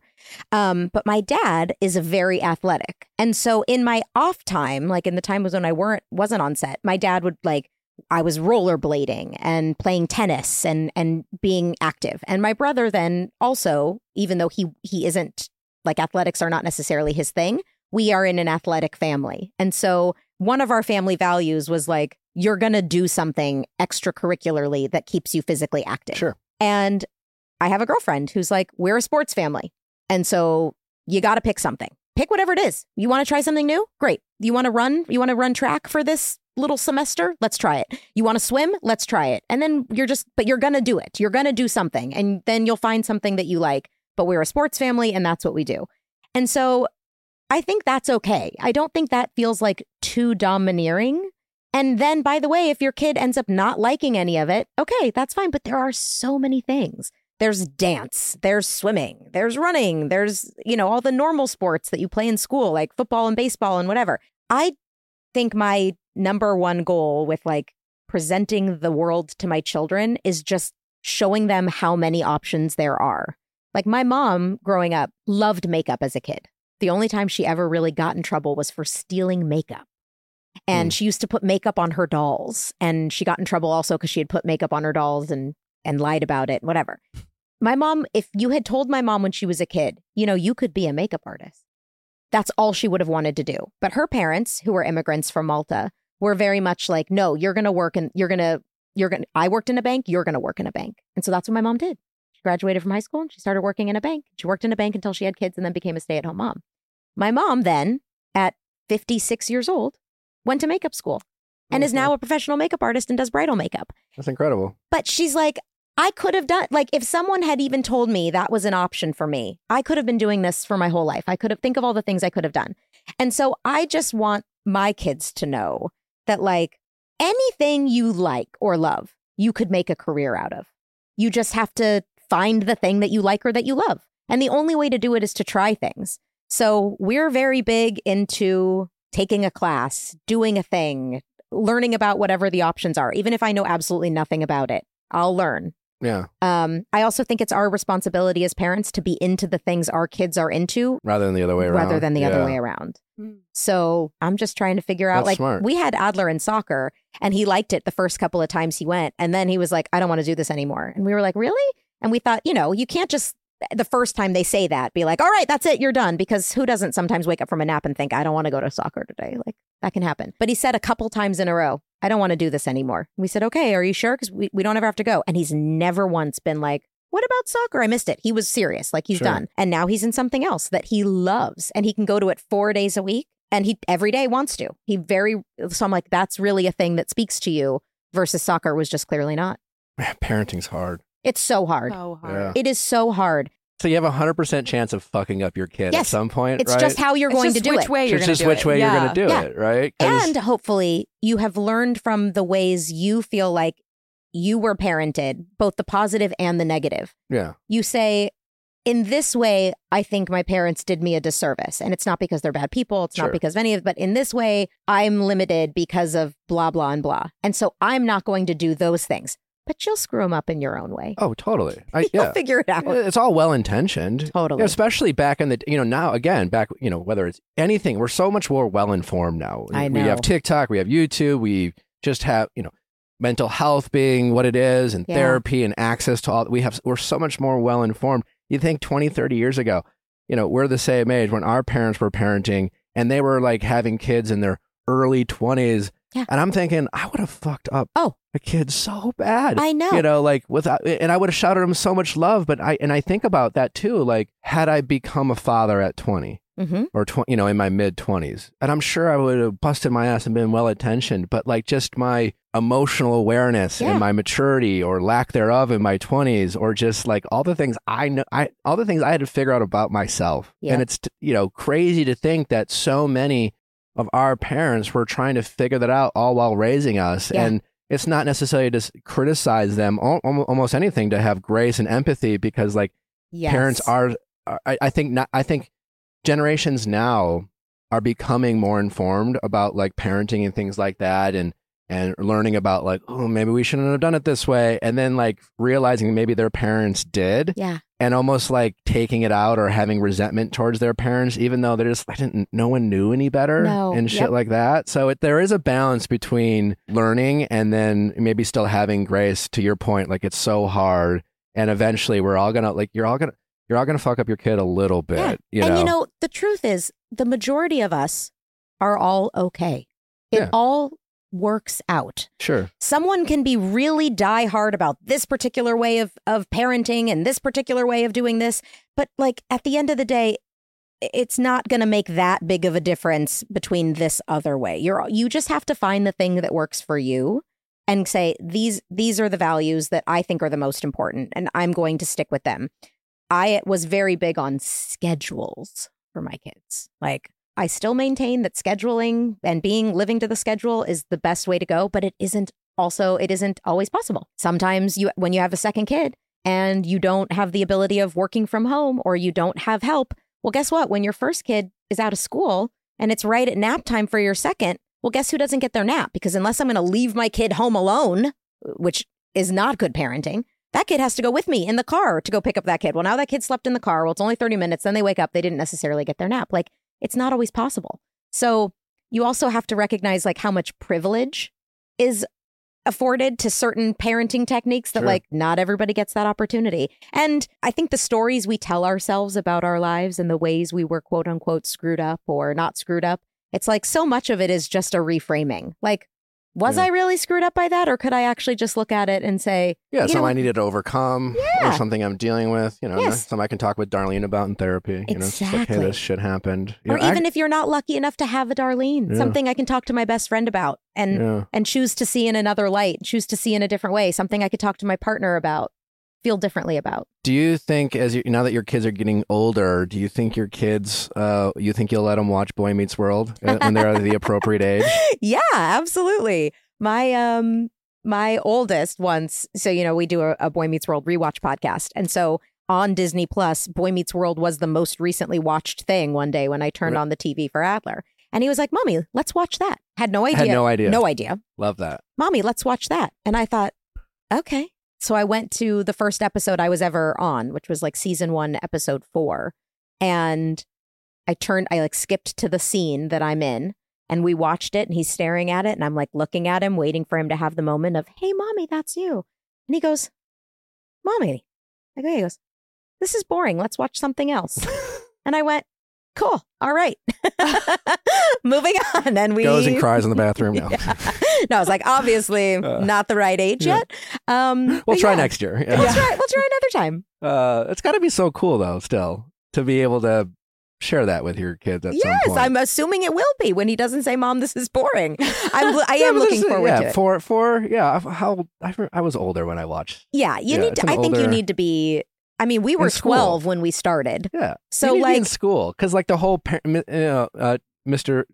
Feeney? Mr. Feeney. Mr. Feeney. Yeah. You know, that relationship with the teacher in school, and you know, that was so much of that show was about, you know, going to school. Well, yes. Yeah. Going to school and also just friendships and dealing with your, like, you know, I have not watched the show since it was on in the 90s. I watched it when it was on, and then I have not really watched it again since we started this, until we started the Boy Meets World Rewatch podcast. And I think the thing that I have been just so impressed with is like, oh, this is a very good show. Like, when you haven't watched it for a long time and you were a part of it and you barely remember what the episodes were even about, because I was so consumed with like what was going on in my real life to not really be paying attention to the content of the TV show.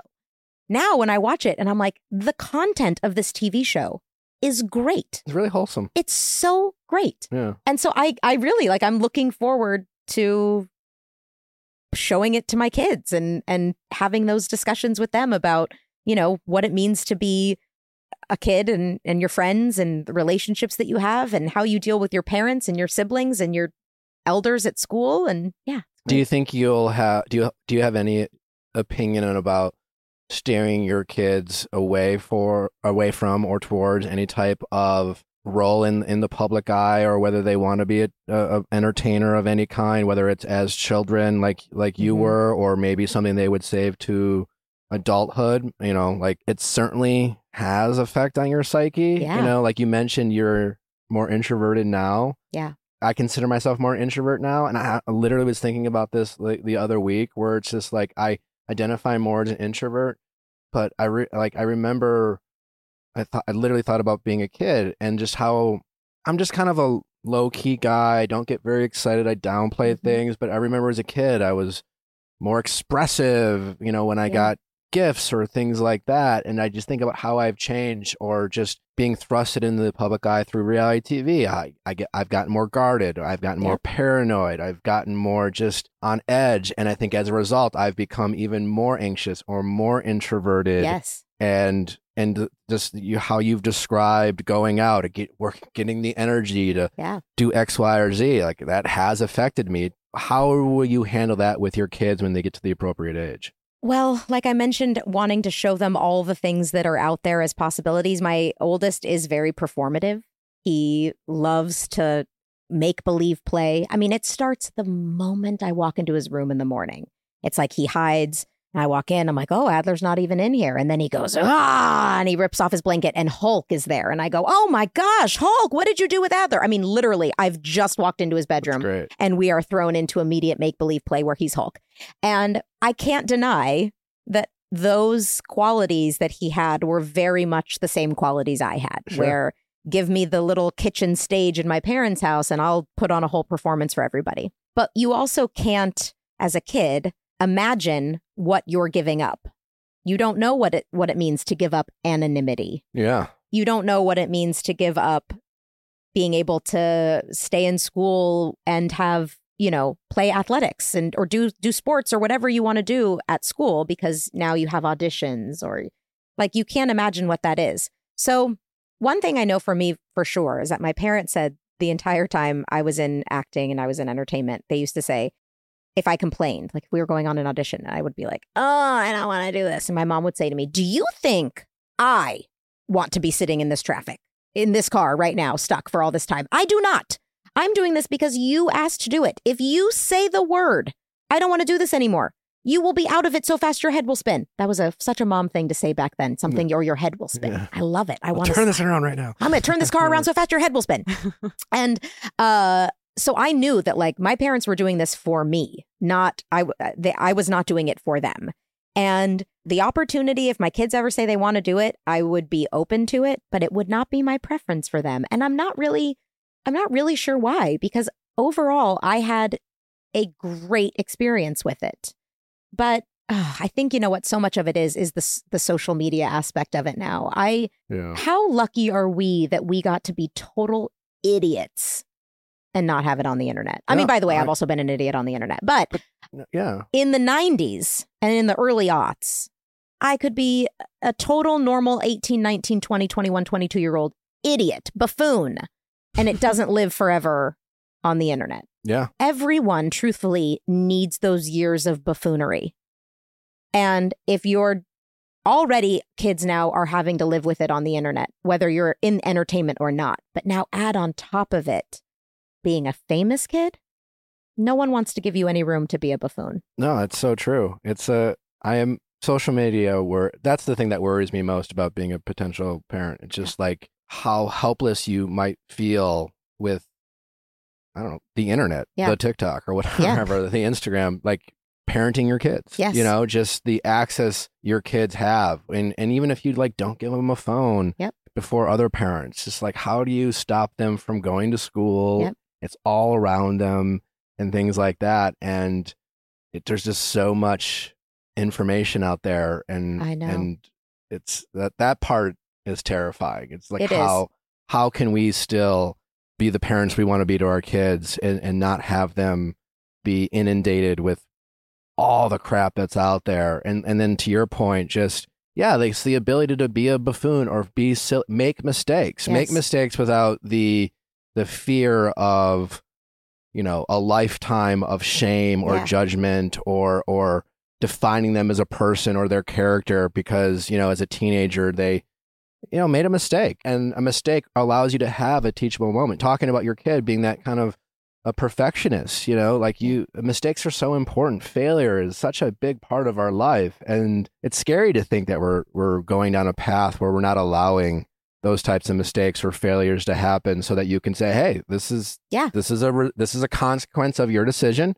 Here's what you can learn from it. Here's how to not do it again. But like life will go on, you know, like you don't have to become this neurotic, fearful person who's like, oh my God, I made a mistake. I can never make it again because my life will be over. Yes, you are more than the sum of your worst moments. Yeah. Yeah, we have a very, I think, perfectionistic approach to accountability, it sometimes feels like. And I do think accountability is so essential and important. And like, it's hard because sometimes it's hard to even talk about this kind of thing because like the people who criticize the way we're holding people accountable are the ones who are like, no accountability. I want to do whatever the hell I want. Right. But it is like when you do kind of like look in the nuance of like there is an in between of like both, yes, these things deserve to be like called out and addressed as a society so that way we can progress. But then also sometimes the way we go about it, it just feels like very intense shaming where there's no kind of path to recovery or a path to learning or to growth. And it just feels like we have this very like, one strike, you're out, you're done, and you're done forever in an irredeemable way. Because you're kind of referring, obviously, to cancel culture in that conversation.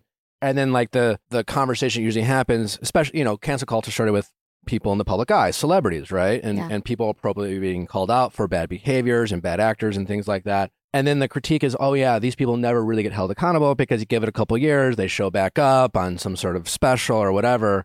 But to your point, I think that mentality has trickled down to just society. It has. Right? That mindset of, well, yeah, we're not canceling you, we're holding you accountable. And what does accountability look like? Well, you get fired, you know, from your job or you know, X, Y, or Z, or you don't get admitted to the school you wanted to get to go, or you're no longer allowed to hang out with, you know, X, Y, or Z. And yeah, it's like, sure, unfortunately, super privileged people continue to be super privileged people and they get, you know, third or fourth or fifth chances for something they didn't deserve a second chance for. But that mentality of accountability, I do think is trickling down into our society and affecting people who don't have the means or the privilege or the access to pick themselves back up and get those second, third, or fourth chances.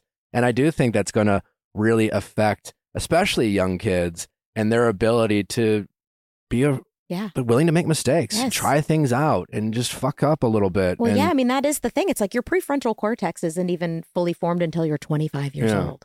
And so if you're talking about an 18-year-old, 19-year-old, 20-year-old, all the way up through like 25, it feels like there should be an age where like we go, okay, you know what? The consequences of this, the losing of your job, maybe depending on how old you are and how big the indiscretion was, depending on what it was. Yeah, you should have known better. This was a really bad thing. There needs to be some accountability. You're going to lose your job. And then maybe we go, hey, but you know what? You're 21 and this was a really good teachable moment for you. And if I stop you now from going to the school that you wanted to go to, or I stop you from doing this other thing, I'm only going to prohibit the learning experience and the growth that you could potentially have from this mistake. I don't know. It's a difficult conversation to have because there's so much nuance. And so much nuance. The internet doesn't exactly hates it. Absolutely hates nuance. They're like, no, there's no such thing. I don't even know the word nuance. Never heard of it. Yeah. No. Also, having children, sorry to keep bringing it back to kids, but nothing in your life is as game-changing as children are. Having children made me the most open, raw nerve of empathy. I didn't even know, I've always considered myself to be an empathetic person. I didn't know it was possible to be this empathetic. But kids will like that experience, that going back to the cake, that feeling she has about her kid. And like, oh my gosh, my kid was so hurt. And then to know every single one of us have parents who felt that way about us. Every single kid you see, every single person you see has someone in their life who loves them and cares about them that way. And if that doesn't make you want to see everyone be treated fairly and well and to feel loved and valued, then nothing will. Like once you realize everyone's the same, everyone feels the same way about their kids, you start to feel that way about everyone else's kids. There are no everyone else's kids. They're all my kids. Like, everyone's my child. It reminds me of like a sign I saw one time when I was driving, and it was like, drive like your kids live here. Yeah. And it like really like, I was like, oh. Right. Because we need that reminder all the time of like, if this was your stuff, you'd really care about it. And so once you just start to think of everything and everyone as being like a true collective, like if we really cared about each other like we were a family, and the people who don't deserve to be a part of your family, you're allowed to shun them if you need to. If they've really proven to you that they do not belong in your family, you can extract yourself from them. But otherwise, just look out for each other. Just truly look out for each other the way you would as if you were family. And you'll just, it's so much easier, honestly, than it is to be like so discerning about every person. And like, I need to make a judgment about you. Are you acceptable in my opinion? It's like, you just are. You are because you are human. And that means you are enough. I feel like no place is there maybe the more opposite opinion than in dating these days. Like, I think there's such an individualistic, like every person for themselves mentality. Yeah. And like, I'm curious for you, when you think about the things that have been essential in your relationship compared to the kinds of practices that exist in like online dating and kind of like that whole area, like what are some of the discrepancies you notice or things that feel kind of counterproductive about the way we date nowadays? Well, when we talked earlier about how people are so concerned with what other people think of them, especially in dating, I have a few younger friends who are still dating, and I tell them all the time that one of the things I wish I realized sooner in dating was that like all dating is trying to find compatibilities. And if you're not compatible, doesn't mean there's anything wrong with that person. It also doesn't mean there's anything wrong with you. You don't need to change yourself to try to make yourself more compatible with that person. And that person doesn't need to try to change themselves to make yourself more compatible with you. You should just say, we don't have enough compatibilities, and that's okay. And I wish you all the best, but this is not going to be going the direction that we need to do. But like, I spent so much time and energy in relationships. I was kind of a serial monogamist. I would go from like a 2-year relationship to a 3-year relationship to a 1.5-year relationship. And my mom would say to me, Danielle, if you're always in a relationship with the wrong person, when are you ever free to meet the right person? And at the time, I couldn't get it. I was like, what? but this person could be the right person if I'm they would just fixing him. change enough. Or if maybe I would just be a little different, maybe this person could be the right person. But like the majority of people are not going to be the right people. And that's okay. There's nothing wrong with them. They're just not your person. Yeah, people lose sight of that all the time. Yeah. So date, go out, have a meal, get a coffee, go for a walk, see a movie, do it 2 or 3 times, and then go, that was really nice, but there isn't enough here. There isn't the spark. There isn't the this. And so we're just going to part ways. I don't then have to hate you or say bad things about you or any of that. I'm just going to part ways with you. Yeah.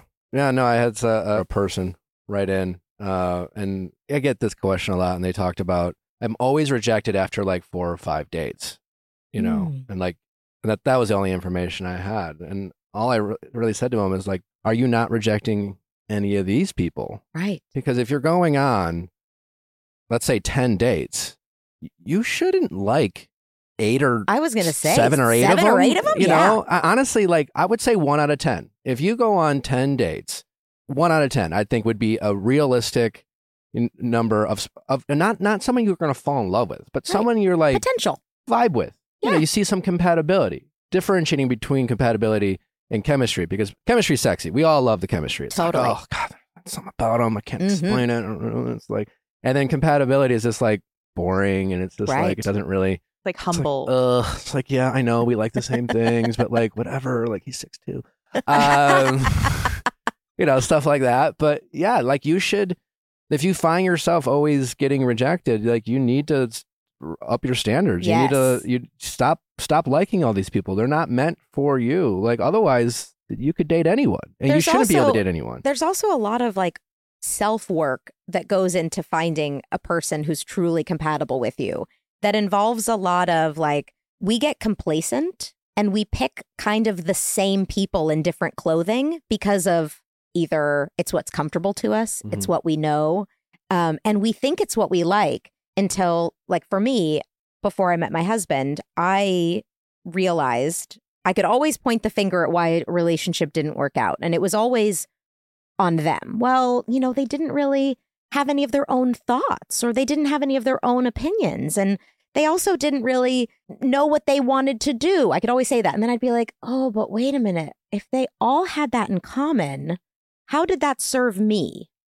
And then I realized, it served me because I like to be in control. And so I actually was seeking out people who didn't have strong senses of self, because it worked really well for me to be like, great, you'll just take on mine. Because then if you like to do all the same things I like to do, and your schedule is really flexible, and I could just pick up your life and drop your life into mine, that works really well for me until that chemistry that's kind of worn off. And then I go, who even are you? Yeah. Like, who are you? Really? Haven't you just become me? And it's like, oh, but that's not your fault.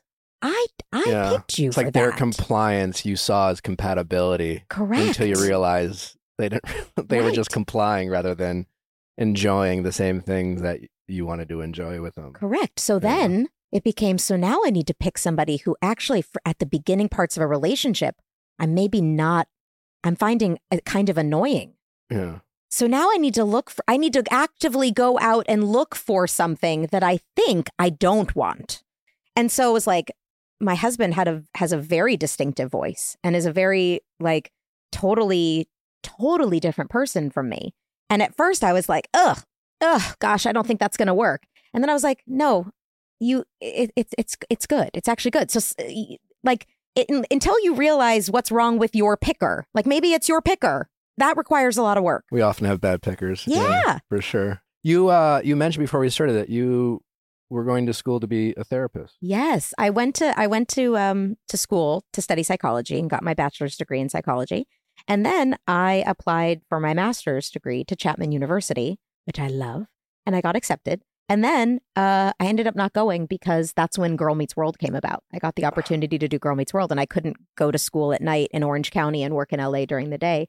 And so I thought, well, I could always do that in the future. And that was still my next question. Yeah. Your mom went back to be a makeup artist. Do you think it's in your cards to eventually do that. I'm someone who is going to go back to school to become a therapist. It's like the next chapter of my life. I'm hoping to do it this year. Lots going on in my life. We'll see. But like wedding, talking about being a dad. Yeah, busy, I know, busy. So much. But yeah, is that something you think down the road? You're not sure when, but yes. Yeah. That is something I could see myself doing as my second chapter of life. Right now, my kids are really, I have a lot of jobs. You know, I have a hair care company. I host a podcast. I'm a full-time director. Then I have 2 children.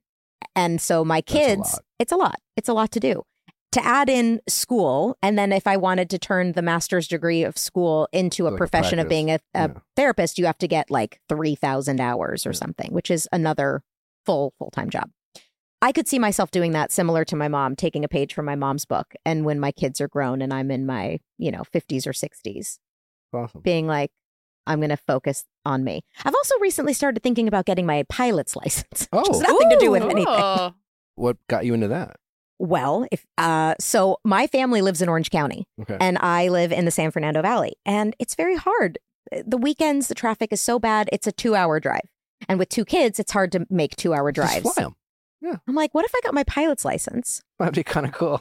And a helicopter's pilot's license. And I left from Van Nuys Airport and I flew a helicopter to John Wayne Airport and then just had my parents pick us up. So that's a whole new definition of carpooling. Yeah. That's what I was thinking. I'm like, I could move to Orange County. Those are my options. That's amazing. So I started looking into getting my helicopter's license. Well, we know you're not a therapist yet. No. But we do have, is it Sweat in the Wedding or Texting Office Hours? Sweat in the Wedding. We have a caller calling in with some relationship questions Love about, I think, their family. Yes. And so an upcoming wedding that we'll they get are to sweating. put our non-expert therapist caps on Perfect. for a moment. And so you ready to do that? Yes, please. All right, let's do it. This episode is brought to you by IQ Bar. Now get 20% off every IQ Bar product plus free shipping when you text files to 64,000. IQ Bar. I bought more. I went to the store. I went to the store yesterday and I bought more because I love them. They're so good. I think for me, it's about like when I'm eating food, like I'm really trying to find a balance of like food that feels good in my body and like has the ingredients, the nutrients, the stuff that I'm looking for, but also that is like enjoyable to eat and doesn't taste like I'm making cement in my mouth like so many health bars do. For me, like I really want to have protein because that, I'm trying to hit a Pilates class or, just for long days want to have a sense of sustained energy. But so often it's like if there's protein, sometimes there'll be twice as much sugar. With an IQ bar, the amount of protein is like so many more times that the amount of sugar. Plus, in addition, there's all these awesome ingredients for your brain so that way you're thinking your best. And it's gluten-free, vegan, keto. They come in 7 mouth-watering flavors like toasted coconut chip, almond butter chip, my favorite peanut butter chip, and banana nut. You will not believe how good they taste. Take Amanda's word for it. Obviously, she is nuts about them. We all are, but like Amanda said, we've all been looking for it just because you so often are choosing between taste and health. IQ Bar combines the two. And so now if you are on the go and just trying to eat right and not, have too much sugar in your diet, but still, on the go, try an IQ Bar today. You will not regret it. Now get 20% off all IQ Bar products, plus get free shipping. To get your 20% off, just text FILES, that's F-I-L-E-S, to 64,000. Again, text FILES, F-I-L-E-S, to 64,000 to get your discount. Once again, text F-I-L-E-S to 64,000. That's FILES to 64,000. Message and data rates may apply. See terms for details. Need a break from reality? Feeling down? Well, cheer up, Buttercup, because Paramount Plus has got your great reality escape. Escape into new seasons of the biggest competitions like Survivor, Big Brother, The Challenge World Championship, with the boldest personalities from The Family Stallone, RuPaul's Drag Race All-Stars, and Queen of the Universe. And the wildest drama, like Are You the One? Plus hundreds of previous seasons, all streaming at your fingertips. See, reality ain't so bad. Your great reality escape awaits you at Paramount Plus. Stream now. How's it going? Hi, my name is June. I'm 35 and I have a question. Hopefully you can help me with. My sister is engaged for the 3rd time in 4 years. Okay. And I'm assuming you have your concerns. Oh yeah. Okay. The whole family. The whole family does. All right. Well, I guess where should we start? I mean, let's talk about the latest engagement. Yeah. So this latest one they've been together, I want to say a year. She moved across the country, and this is coming off the wings of a divorce, which has only been a couple of months as well. So to take it back a little bit, she was engaged originally, and then they broke up a few months later due to her infidelity. She ended up marrying the person she cheated on her fiance with after 2 months, which we didn't know about until later on. And then they broke up within 6 months. She started dating the person she just recently got engaged to, maybe a week or two after they broke up, and they weren't even divorced yet. So there's a lot of overlapping. Okay. And from what I was told as well from, reliable sources, she also cheated on that person as well. So This current one she cheated on? no, Her the one ex. she was married Her to. ex-husband. So she cheated with the person she's currently This guy? Oh. How old is your sister? She turned 30 last year. Okay. So she's not young, but she's always kind of been a wild card of the family. We're big. There's 6 of us. She's one of the younger ones. I'm in the middle. So I always kind of get stuck in these ordeals of what do we do? And, my whole family is a little reluctant at the moment. We don't really know what to think. I told her congratulations, but to be honest, I don't know how much to invest. I don't know if we should say something. I feel bad if they're making bets about how long this one's going to last. And I want to be supportive, but with her history, it's just, I don't know what to do, if I should leave it alone completely, or if, someone should say something, which it will be me. I mean, you're the one who kind of always has that relationship with her kind of thing. I'm the Nick of the family. Okay. I'm brutally honest. If you want the truth, they come to me. So they're selective when they come to me if they want to hear the truth. I know the feeling. But I'll be completely honest. So do you know why she's so obsessed with marriage? Because what's wrong with just being in a relationship? Yeah. Why does she feel like every relationship needs to have the end goal of marriage? I don't know. So the 3 oldest siblings, we've been married, and with our partners, we have kids for decades, most of us. And the three younger ones, not so much. None of them are married. They're in long-term relationships. But I don't know. She's had this pattern, and again, being the one who tends to speak up, I told her after she told me she was getting divorced that maybe she should take some time to herself. She clearly doesn't really know what she wants, but she didn't do that. And 2 weeks later moved across the country and was in a relationship and moved in with someone else like immediately after. And it was kind of shocking, to be honest. Yeah. And now is engaged. And I feel bad because when she told the family, no one really said anything for a while. We didn't know how to react, because here we are again, and you want to be supportive, but it's like, right, what are we doing here? Has she made comments or feel like she doesn't have the support of the family, or does she understand why they have their reluctance? Like, how self-aware is she? I think she's self-aware, but she chooses to be ignorant sometimes. Yeah. Like I said, when she wants an honest answer, she'll come to me. As other people, if they don't, then they can live in their fantasy. That's fine, but I won't. And I've been brutally honest with her before in a very supportive way. I think she self-sabotages sometimes as like a form of control. That's the only real thing I can make of it. I think she's aware. She's joked about it before. She's made jokes like, "Oh, I married someone after 2 months. Like, how dumb can you be?" But then she'll continue her actions don't match up her words. So I think there's something missing there, because she's smart enough to know. Yeah. What about the cheating? Have you had conversations with her around that? Because that in itself is obviously a destructive pattern. Mm-hmm. And short of her lacking empathy, you would think that she is old enough to recognize that regardless of what she thinks of these relationships that she's been in, or the men that she's in relationships with, that she's behaving in a way that is hurtful to people she, at some point claims to care about. I'm really curious about these new partners that she brings into her life. Are they aware of these behaviors? Or does she just have a bad picker and just kind of hanging out with people who lack the same kind of moral compass that she seems to lack right now? Like, where are we in those conversations? I think she justifies her cheating.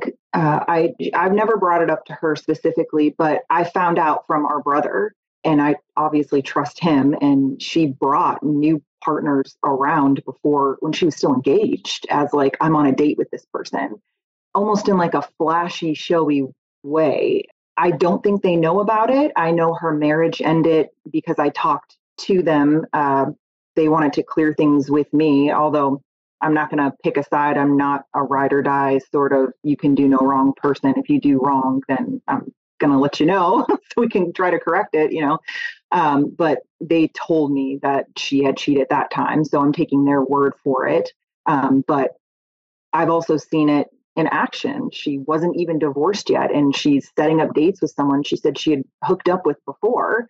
And I'm thinking, you've been engaged or married for the last 4 years.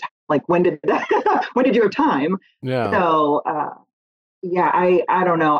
I don't watch Vanderpump, but I listen to you guys. So Sure. I feel like I have, and it feels very Sandoval, where it's like she doesn't know. You know what I mean? She justifies it as like, I want to get out of this relationship, so I'm going to cheat on them to get out of it. It seems like she's definitely engaging in some like attention-seeking behaviors. Like you said, the fact that you said she brought other partners around and even went so far as to say, oh, I'm on a date with this person. She wanted that attention. She didn't care whether it's negative or positive. She wants people talking about her, which to me feels like a cry for help. Yeah. I would definitely involve yourself. I just don't know to what extent at this point. Yeah. Well, I guess, what do you have to lose? You know, I want to be supportive. I still want to be a supportive sister. And I think we all do, but it's just one of those things where it's like history seems to be repeating itself over and over and over again. And if this one doesn't work out, like... Sure, yeah. It's well, that's what I was about to say. I mean, if you've listened to this show, you've heard me probably say enough. I'm not a big like destiny or fate guy or whatever. You know, everything happens for a reason. Generally, I think is something we say to ourselves to make us feel good about, you know, things that happen, whether it's our choices or a result of being impacted by someone else's. But our choices matter. As adults, they matter, and they can affect our lives and the people around us. And your sister is a 30-year-old woman who is making choices that, again, are impacting not only other people's lives, but hers. And she's at that age where she's making some very big choices in her life that can have a lasting impact. I think as young adults or even kids, we just assume that everything is going to work out, you know, or everything happens for a reason. Yeah, we'll make a mistake, but, you know, whatevs, YOLO. But we get to a point in our lives that sometimes we will make choices where they have long-term ramifications that, you know, we can knock someone up and all of a sudden that person's in our life, whether we want them to be or not, for literally the next 18 years or forever, depending on that relationship status. I guess this is all to say that, like, you might reach a point where, as the big sister who's used to, you know, giving the tough love, you know, and hopefully you can have some allies with having the large family to say, like, not to be hyperbolic, or I'm trying to find another word, I use that word too much, but like, your sister's life's on the line in a sense, you know, it's not like a life or death situation, but like these choices she's making now are potentially deeply impactful. Mm-hmm. And she's being incredibly self-destructive. And thankfully, nothing up until this point has happened that, you know, is super irreversible. But shoot, man, like, she could get pregnant with someone she barely knows who, you know, comes to find out she cheated on them, and then it becomes a super toxic relationship, and, you know, all of a sudden lawyers are needed right now. So at the risk of your sister getting pissed off at you and being the bad guy, you're kind of at a point where, like, not to sound too, but like, someone needs to save her life, so to speak. Yeah. You know, and really questions I'd want to ask her, it's just like, are you happy? Why are you you know, like, slow down for a little bit, like, try to have a conversation where it's just like, I just want what's best for you, obviously, but like, maybe try to walk her through these choices, because, you know, you ask someone about infidelity and cheating, and the moment they start justifying it, it's like, time out. Wait, what do you mean? Right. What do you mean, but this or but that. Like there's always an option to not cheat on someone, and we have this tendency of putting the relationships on trial when there's infidelity as if it's the relationship's fault, but we can always end the relationship. So you're in a tough spot, but what good is it doing anyone at this point worrying about not pissing off your sister? Not making your sister frustrated at you is not creating someone who's making good choices for themselves. You also can approach it from the place of, I want to be supportive for you and I am concerned about you. And so the way I am going to show up supportive for you is to make you start thinking of these things that maybe you haven't been thinking about. What are the things you've been looking for? Do you think you found them in these people? What do you think made the other relationships not work? Why do you think this one is different? And that's like kind of the more macro level. And then the immediate issue is, and let's talk about maybe having a long engagement. I'm so happy for you that you think you found somebody that could be a forever relationship for you. There's no need to rush into it. Like if you think about the fact that when you are grieving something, the whole first year is tough because it's filled with firsts. The first anniversary passes, the first Mother's Day, the first Christmas. Like in a year is the bare minimum amount of time it would take to see everybody in at least every situation over just 1 year, every holiday, every whatever. You don't have to rush into a marriage. You can just press the pause button on it. Don't be like, you shouldn't be engaged to this person. Let's talk about lengthening that so that you can really get to know this person before you make a decision. And then while you're in the pause, let's also start asking some deeper questions about where this behavior is coming from. I'm assuming she's not seeing a therapist of any kind. I don't believe so, no. Okay. And I mean, I always tell her, like, tough love is still love. What's your relationship with therapy? What's mine? Yeah. I've been to therapy several times. Okay.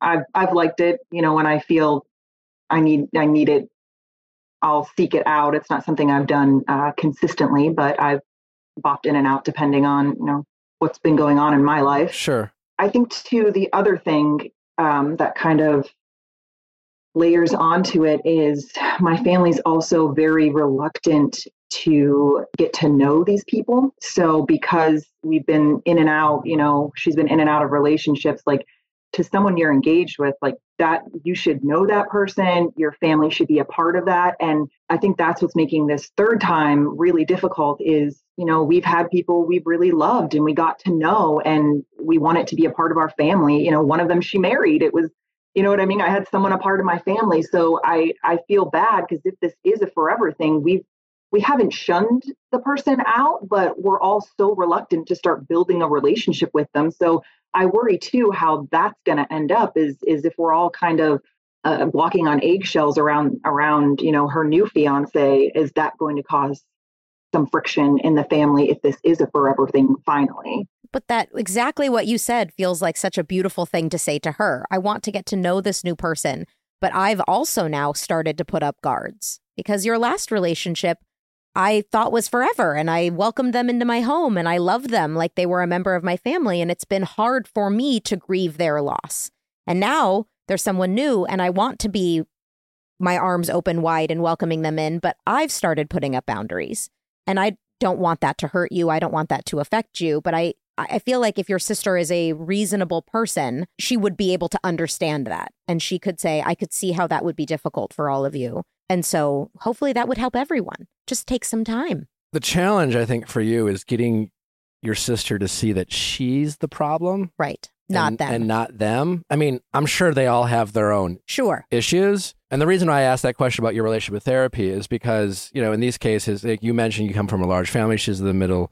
I have a lot of siblings as well. And she's younger. Yeah. It gets competitive and, comparing. And, you mentioned that the older siblings are in what seemingly healthy relationship with kids, and maybe you guys have something she wants. And so someone, whether it's you or someone else, kind of humanizing yourselves. And I don't know the relationship you guys all have in terms of like how raw you guys get with like your lives behind closed doors, so to speak. But just say, hey, if someone could sit your sister down and say, let me tell you a story about me. I was really struggling with X, Y, or Z. I was in a really dark place dealing with this. I needed to go and work on myself. I was making some of these choices, and I'm not trying to compare myself to you, but I do see some patterns, and I had to do this to get it out because I had to realize until I made some choices of my own, the same issues were going to keep happening. And so,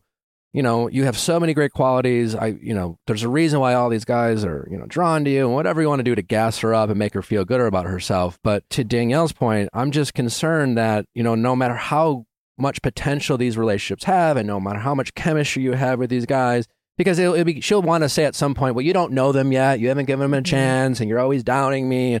She'll say shit like that, right? And so it's trying to get her to say, hey, listen, nothing would make me happier than for Chuck to be your forever person. But what's changed with you?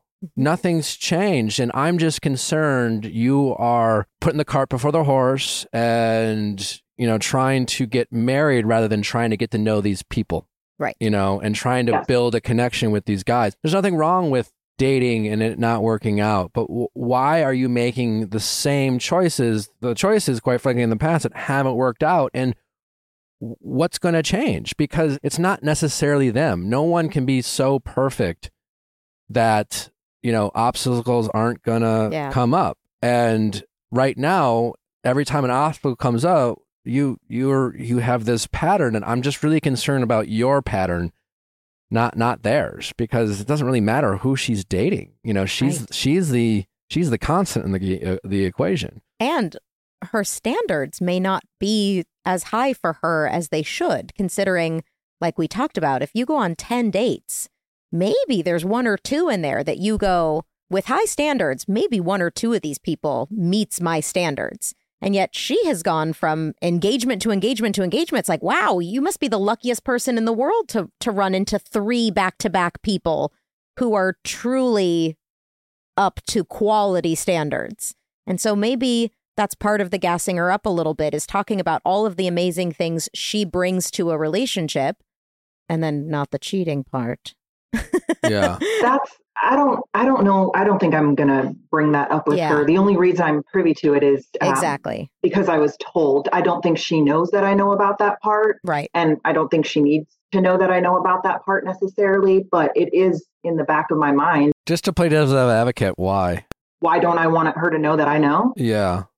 When I alluded to it in the past in a very, very vague way, she didn't talk to me for 6 months. That's why it's such a struggle now, because she is very, very defensive, like to the extreme defensive. And to me, it shows a lot of guilt when you're that defensive about anything. Of course. So the way, and I think that's why, a lot of my family and all our siblings and even our parents, they're going to continue to just be like, congratulations, we're so excited for you, blah, blah, blah, but I'm just not going to be fake. Like, I'm not going to do that. I'm not going to pretend that I'm super excited about something that's happened this many times and this little time for her safety and the other person. So that's what makes it so delicate. Is my initial thought was to just start off with, congratulations. What is the timeline you guys are thinking about? Because I'm worried they'll elope tomorrow, or what, they're already married, because we had that happen. It was out of nowhere. Oh, we married after 2 months. Kind of mention it, or at least with your facial expressions, but it sounds like you have some real fears and reluctance around support from the other parts of your family. Yeah, I think everybody likes to keep it. I mean, when you're in a big family, it's how many people are like you? How many people are blunt and honest? I mean, I think you have almost double what I have, but 6 is still a lot of kids. And I think I would be the only one to be completely honest and blunt, to the point where when she announced the engagement, we were texting back and forth with some of my siblings, and they were like, yeah, just ride it out. Don't worry. Don't. Right. They don't want to ruffle any feathers. It'll stop. Yeah. They're like, it'll stop. It's fine. It'll go away just like the others. I don't want to do this again. I don't want to keep doing this. I don't want to have 3 more engagements in 3 more years. Like, it's not okay. I don't know if it'll be 3 more engagements. I'm more worried about something more permanent happening, or something, that she can't just walk away from. You're in a tough position, and I really empathize with you because of the way the rest of your family is seeing this. It's something I've learned in therapy in terms of like, we all have experienced various forms of trauma throughout our lives, some more severe than others, but nevertheless, we all kind of carry trauma into our adult lives from our childhood. And it sure sounds like whatever your sister is dealing with is stemming from maybe something that happened from her childhood. It's like when you're like, oh, no one wants to ruffle any feathers, or we don't want to upset her. It's quite almost literally like the equivalent of, seeing a kid pick up like a scissors or like a candy bar, or something that wouldn't just be healthy for them to eat or something, and just saying, well, I don't want to take it away from the kid because they're going to scream and cry and throw a fit. We'll just let them have it. And that's kind of what you're all doing with your sister at this point. And just like a child, because your sister quite literally is making decisions in like a childlike state, especially if this is a result of any type of trauma, is that when she is in this kind of fight or flight mode, whatever is triggering her to leave a relationship, whether it's through infidelity or something else, and to immediately search out, all these guys that she dates, what's a common denominator? Do they all just like worship the ground that she walks on early on? Like, I'm curious, like there must be a consistent pattern with all these guys, at least early on. But I'm just wondering what has caused, her to go out there and in seeking a certain type of relationship that's intense, that's quick, fast moving, that kind of like dismisses logical like next steps and just starts playing house with whoever. And, we do that at 21. It's pretty common to be 18, 19, fall in love and just get ahead of ourselves. But the fact that your sister is a 30-year-old woman, she's had relationships like in the past and she's not yet learned from it. And yet she's doubling down and tripling down. Clearly she's making these decisions in some sort of fight or flight state of mind. And she's just not seeing it. So for your family just to like ride it out, it's almost the equivalent of letting a kid just, pick up the scissors or whatever and hope they don't hurt themselves because you don't want to upset the kid. And that's where this not talking to you for 6 months, is this her just throwing a temper tantrum? Yeah. But I agree with you about not bringing up the infidelity stuff unless she talks to you about it. Because I personally feel like no matter how much I trust the person, you heard it from your brother who you trust. You are taking his word for it. But no matter how much you trust him, if I am your sister and you come to me and you say, listen, I know that you cheated on somebody. If I'm your sister, my first thought is, how dare you not even think what I have to say about whether or not that is even true matters to you. You just take somebody else's opinion or thought about and what they said and run with it.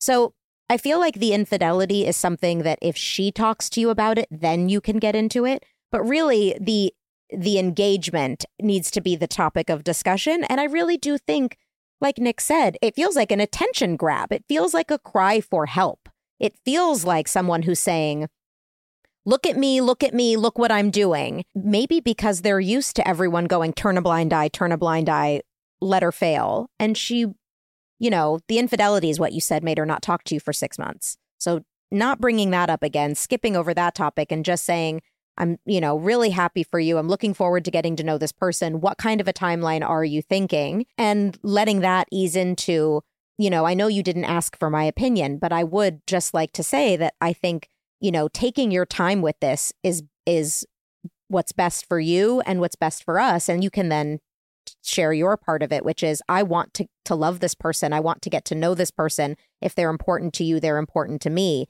But I have some guards up because I also got to know the last one and the one before. And if you make it about you and how you would like to welcome this person in, maybe that's a way in, at least, to forming a safe space for her to open up. Well, as far as her current situation, to your point, I think the immediate problem is she's engaged to someone yet again with someone she barely knows. And we just don't want her to make that same mistake, whether it's getting married or, say, pregnant before she really learns about this relationship and this guy. So what if nothing else with this immediate situation, maybe you just pose the question to her. It's like, what do you have to lose? And make her answer the question. Like, what do you have to lose by waiting, and not rushing into getting married, and just see what she has to say? I'm curious because at least now she has something to compare it to. This divorce can't be easy. Even the easy divorces are a challenge. costs money, lawyers, et cetera, et cetera. So like she can, because you can say, well, if you get it wrong, you already have learned what that looks like. It's messy. So what do you have to lose by waiting? Because clearly, I don't think she's really thinking about it that way. She's, for some reason, thinking about the sooner I can lock it down, the sooner I'll protect myself. But she already knows that's not the case. So it's much harder to tell someone something and have them receive it the way you want. It's easier if you get them if you ask the right questions and get them to answer your questions, to get them to kind of have an epiphany, and then they're hearing it through their words rather than yours, rather than you saying, well, it's not going to work out, and then all they're trying to do is prove you wrong. It's just like, all right, let's just work it out together. What are the pros and cons to like a quick engagement versus a super long run? Yeah. And what do you, and get her to answer those questions. And then if she's just, well, and if she's dismissive to the question, just, well, why are you so quick to dismiss the question? Does not tell you something? And then maybe get to that point where it's like, I'm just asking these questions because, again, I just don't want you to repeat the same mistakes. Because while these guys might be wonderful, like you're in all these relationships. So there is some consistency here. I'm assuming you want to break this pattern, right? Just ask her that question. Do you, right? Like, no, breakups are hard. They're so hard. I don't want you to go through this. You kind of empathize with her, and maybe you start there. How's that sound? I mean, yeah. And it's tough. It's a tough situation because like she's not here and we're throwing a bunch of ideas at you. And at the end of the day, it sounds like someone who really needs to maybe look in the mirror and realize that, maybe some therapy and maybe it's just some, vulnerability and because it sounds like she's going 100 miles per hour, just trying to run away from her problems. And no matter how fast she goes, her problems are just as fast as she is. And it doesn't sound like she has kids with any of her exes. But if she wants to have children in the future, divorces are a lot more difficult when children are involved. Yeah. And decisions are a lot more difficult when children are involved. And so if she does have a desire to have a family, you could also say, thankfully you were able to get out of your last marriage pretty scot-free because it was just the two of you. And yet, even like Nick said, even the easiest of divorces is still not so great. But imagine the next time if you have a child, I don't want that weighing on you. I don't want that, you want to make that choice when it's really quality person. So it sounds like I should say something. Yes. I shouldn't just stay out of it because initially I didn't say anything for about a week. And then I just felt really shitty about kind of just overlooking it. So I just said congratulations and that was it. Nothing else. But I would like to reach out. And again, she moved further away, so I don't have much visibility into this relationship anymore. I've met them several times. So she's very quick to introduce people to the family. Yeah, I mean, it doesn't really matter how great they are. They could be saints. Yeah, that's true. To your point, they might not even know what they're getting themselves into. Right. Could be the greatest guys in the world, but she's the problem. It's not even about love for her. She's trying to fill some hole. I don't know what it is, or I don't know where it's coming from, but she's trying to fill it through these relationships and these people. And then when that relationship doesn't serve her, that's why she's probably stepping out of these relationships because it's just all about filling the hole for her. Yeah. And that's why she probably feels justified with her actions because it's just like it's just probably this fight or flight. It's not about she doesn't care about other people or lacks the ability to empathize. She is, I'm guessing, is just in almost survival mode. Yeah. And so she's not even get to a place of trying to empathize with someone because it's just more, I can't take it. She probably feels abandoned by the people that she's in the relationships with when all of a sudden she starts getting comfortable acting like herself and they're accusing her of changing and I don't recognize these people. And, I'm sure in her head it all kind of makes sense, but she must at some point feel like she's going a million miles per hour and on some sort of destructive path. So lead with love, make her feel really good about herself. Like, I think you're capable of so much. I've seen you be such a great partner.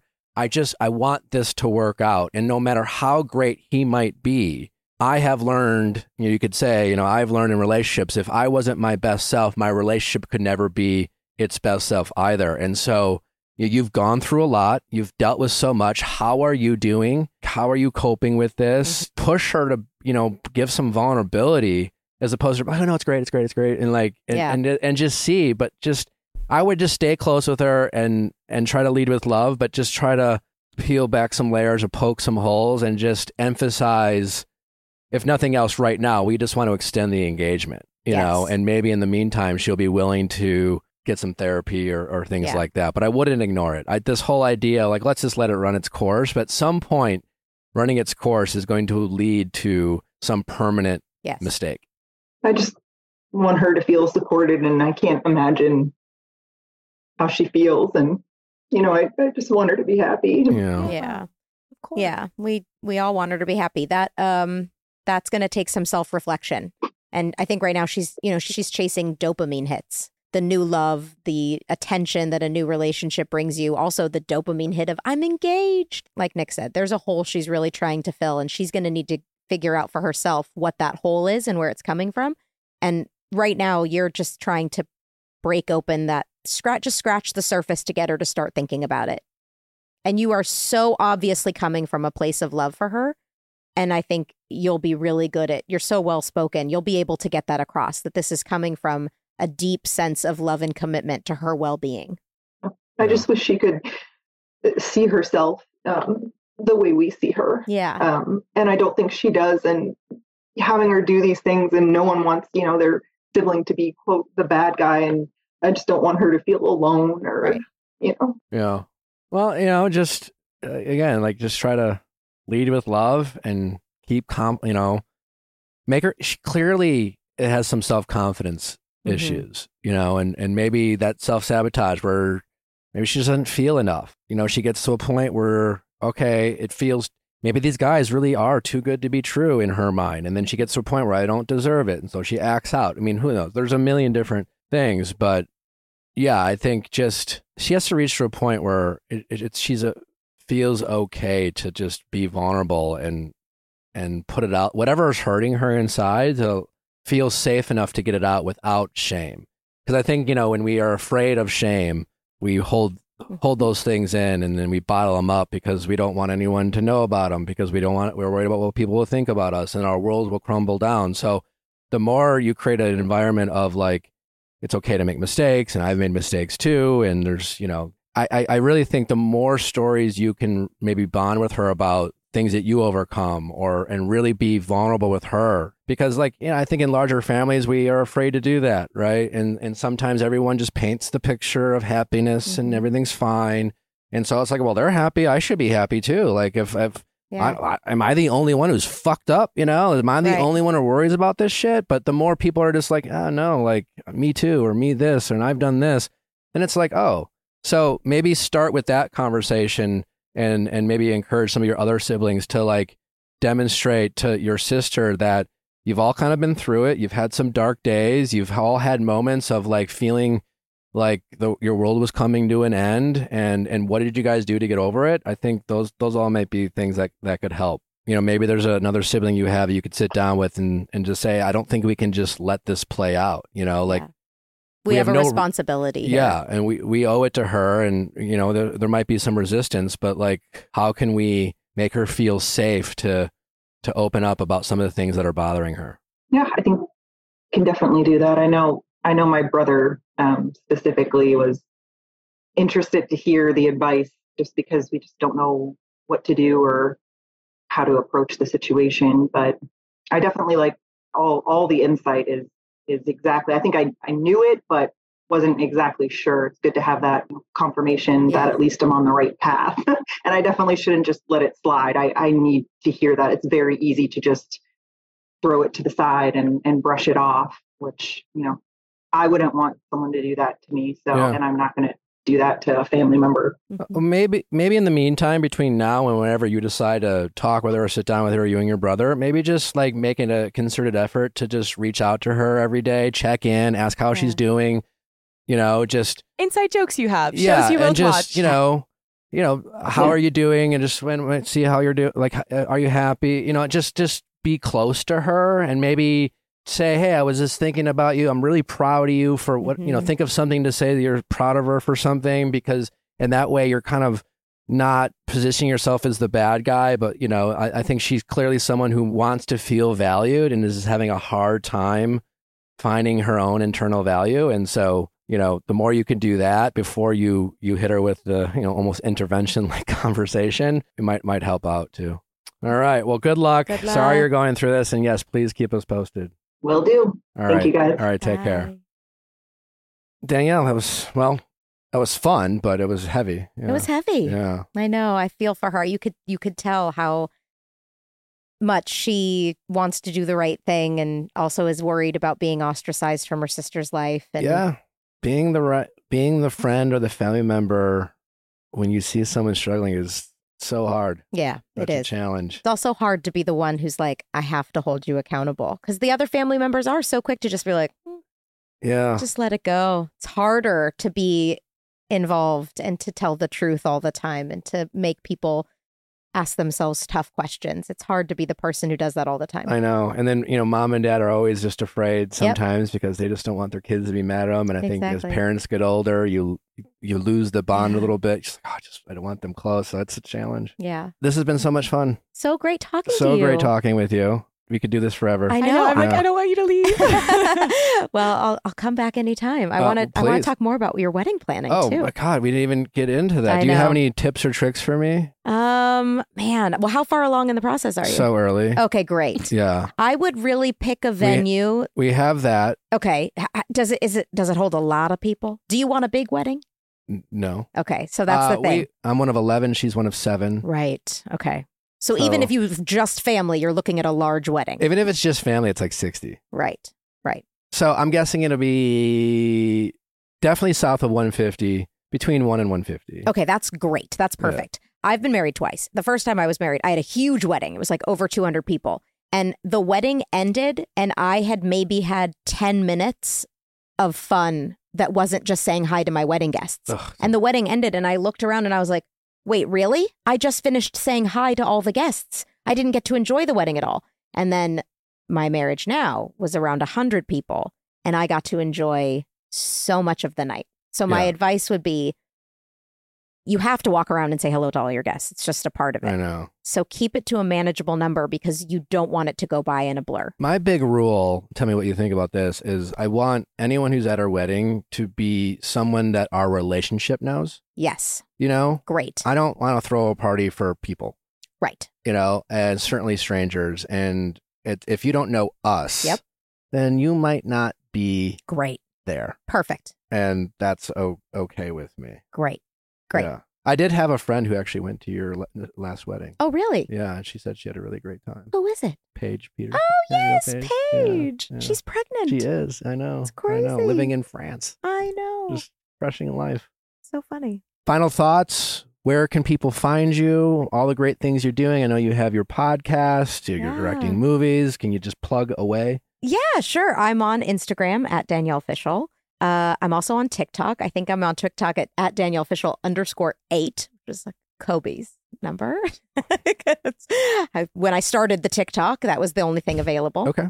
Yeah, I have a hair care company called Be Free by Danielle Fishel that I am super proud of. And it's a very small little company and every single ingredient and every single product is run through me and I'm the only tester and very super involved in that. You have a great head of hair. Thank you. Yeah. What and why would someone be a perfect candidate for your product? Someone is a perfect candidate for my products if you want more natural hair care products, but that still work. Like I am not the type of, I call it like my crunchy scale.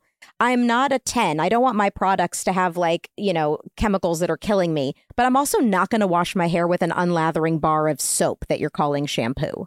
So I'm somewhere in the middle of that crunchy scale, like somewhere between a 3 to a 5. Okay. Yeah. And that's what my products are. They are mostly natural, but they also work the same way your maybe flaming 9 and 10 chemical laden stuff works for you. This will work for you too, but is much better. And where can people find that? We have a website, befreebydaniellefishel.com. Okay. Also, we're on Instagram and we sell there. And then also we are on QVC, which is amazing. We'll put the link in our show description for anyone who's interested. Thank you so much. Amazing. And then we've got a podcast, Pod Meets World, with Ryder Strong and Will Friedle, where the 3 of us sit down and we rewatch every single episode of Boy Meets World in order. And then talk about it, and we interview crew and cast and different people from the 90s on the show. So much fun. So fun. Thank you for having me. Thank you so much for coming. It's been a pleasure. Thanks for listening, guys. Don't forget to send in those questions at asknick@thevilefiles.com for all things Ask Nick. Don't forget we have another episode of Better Date Than Never live tonight at 9 p.m. Eastern. We're talking roommates and the intersection between dating and sex and roommates and how to navigate, good roommates, bad roommates, and sock on the door, all that fun stuff. It should be a wild episode. That's tonight, live, 9 p.m. Eastern. We will see you tonight. Until then, bye.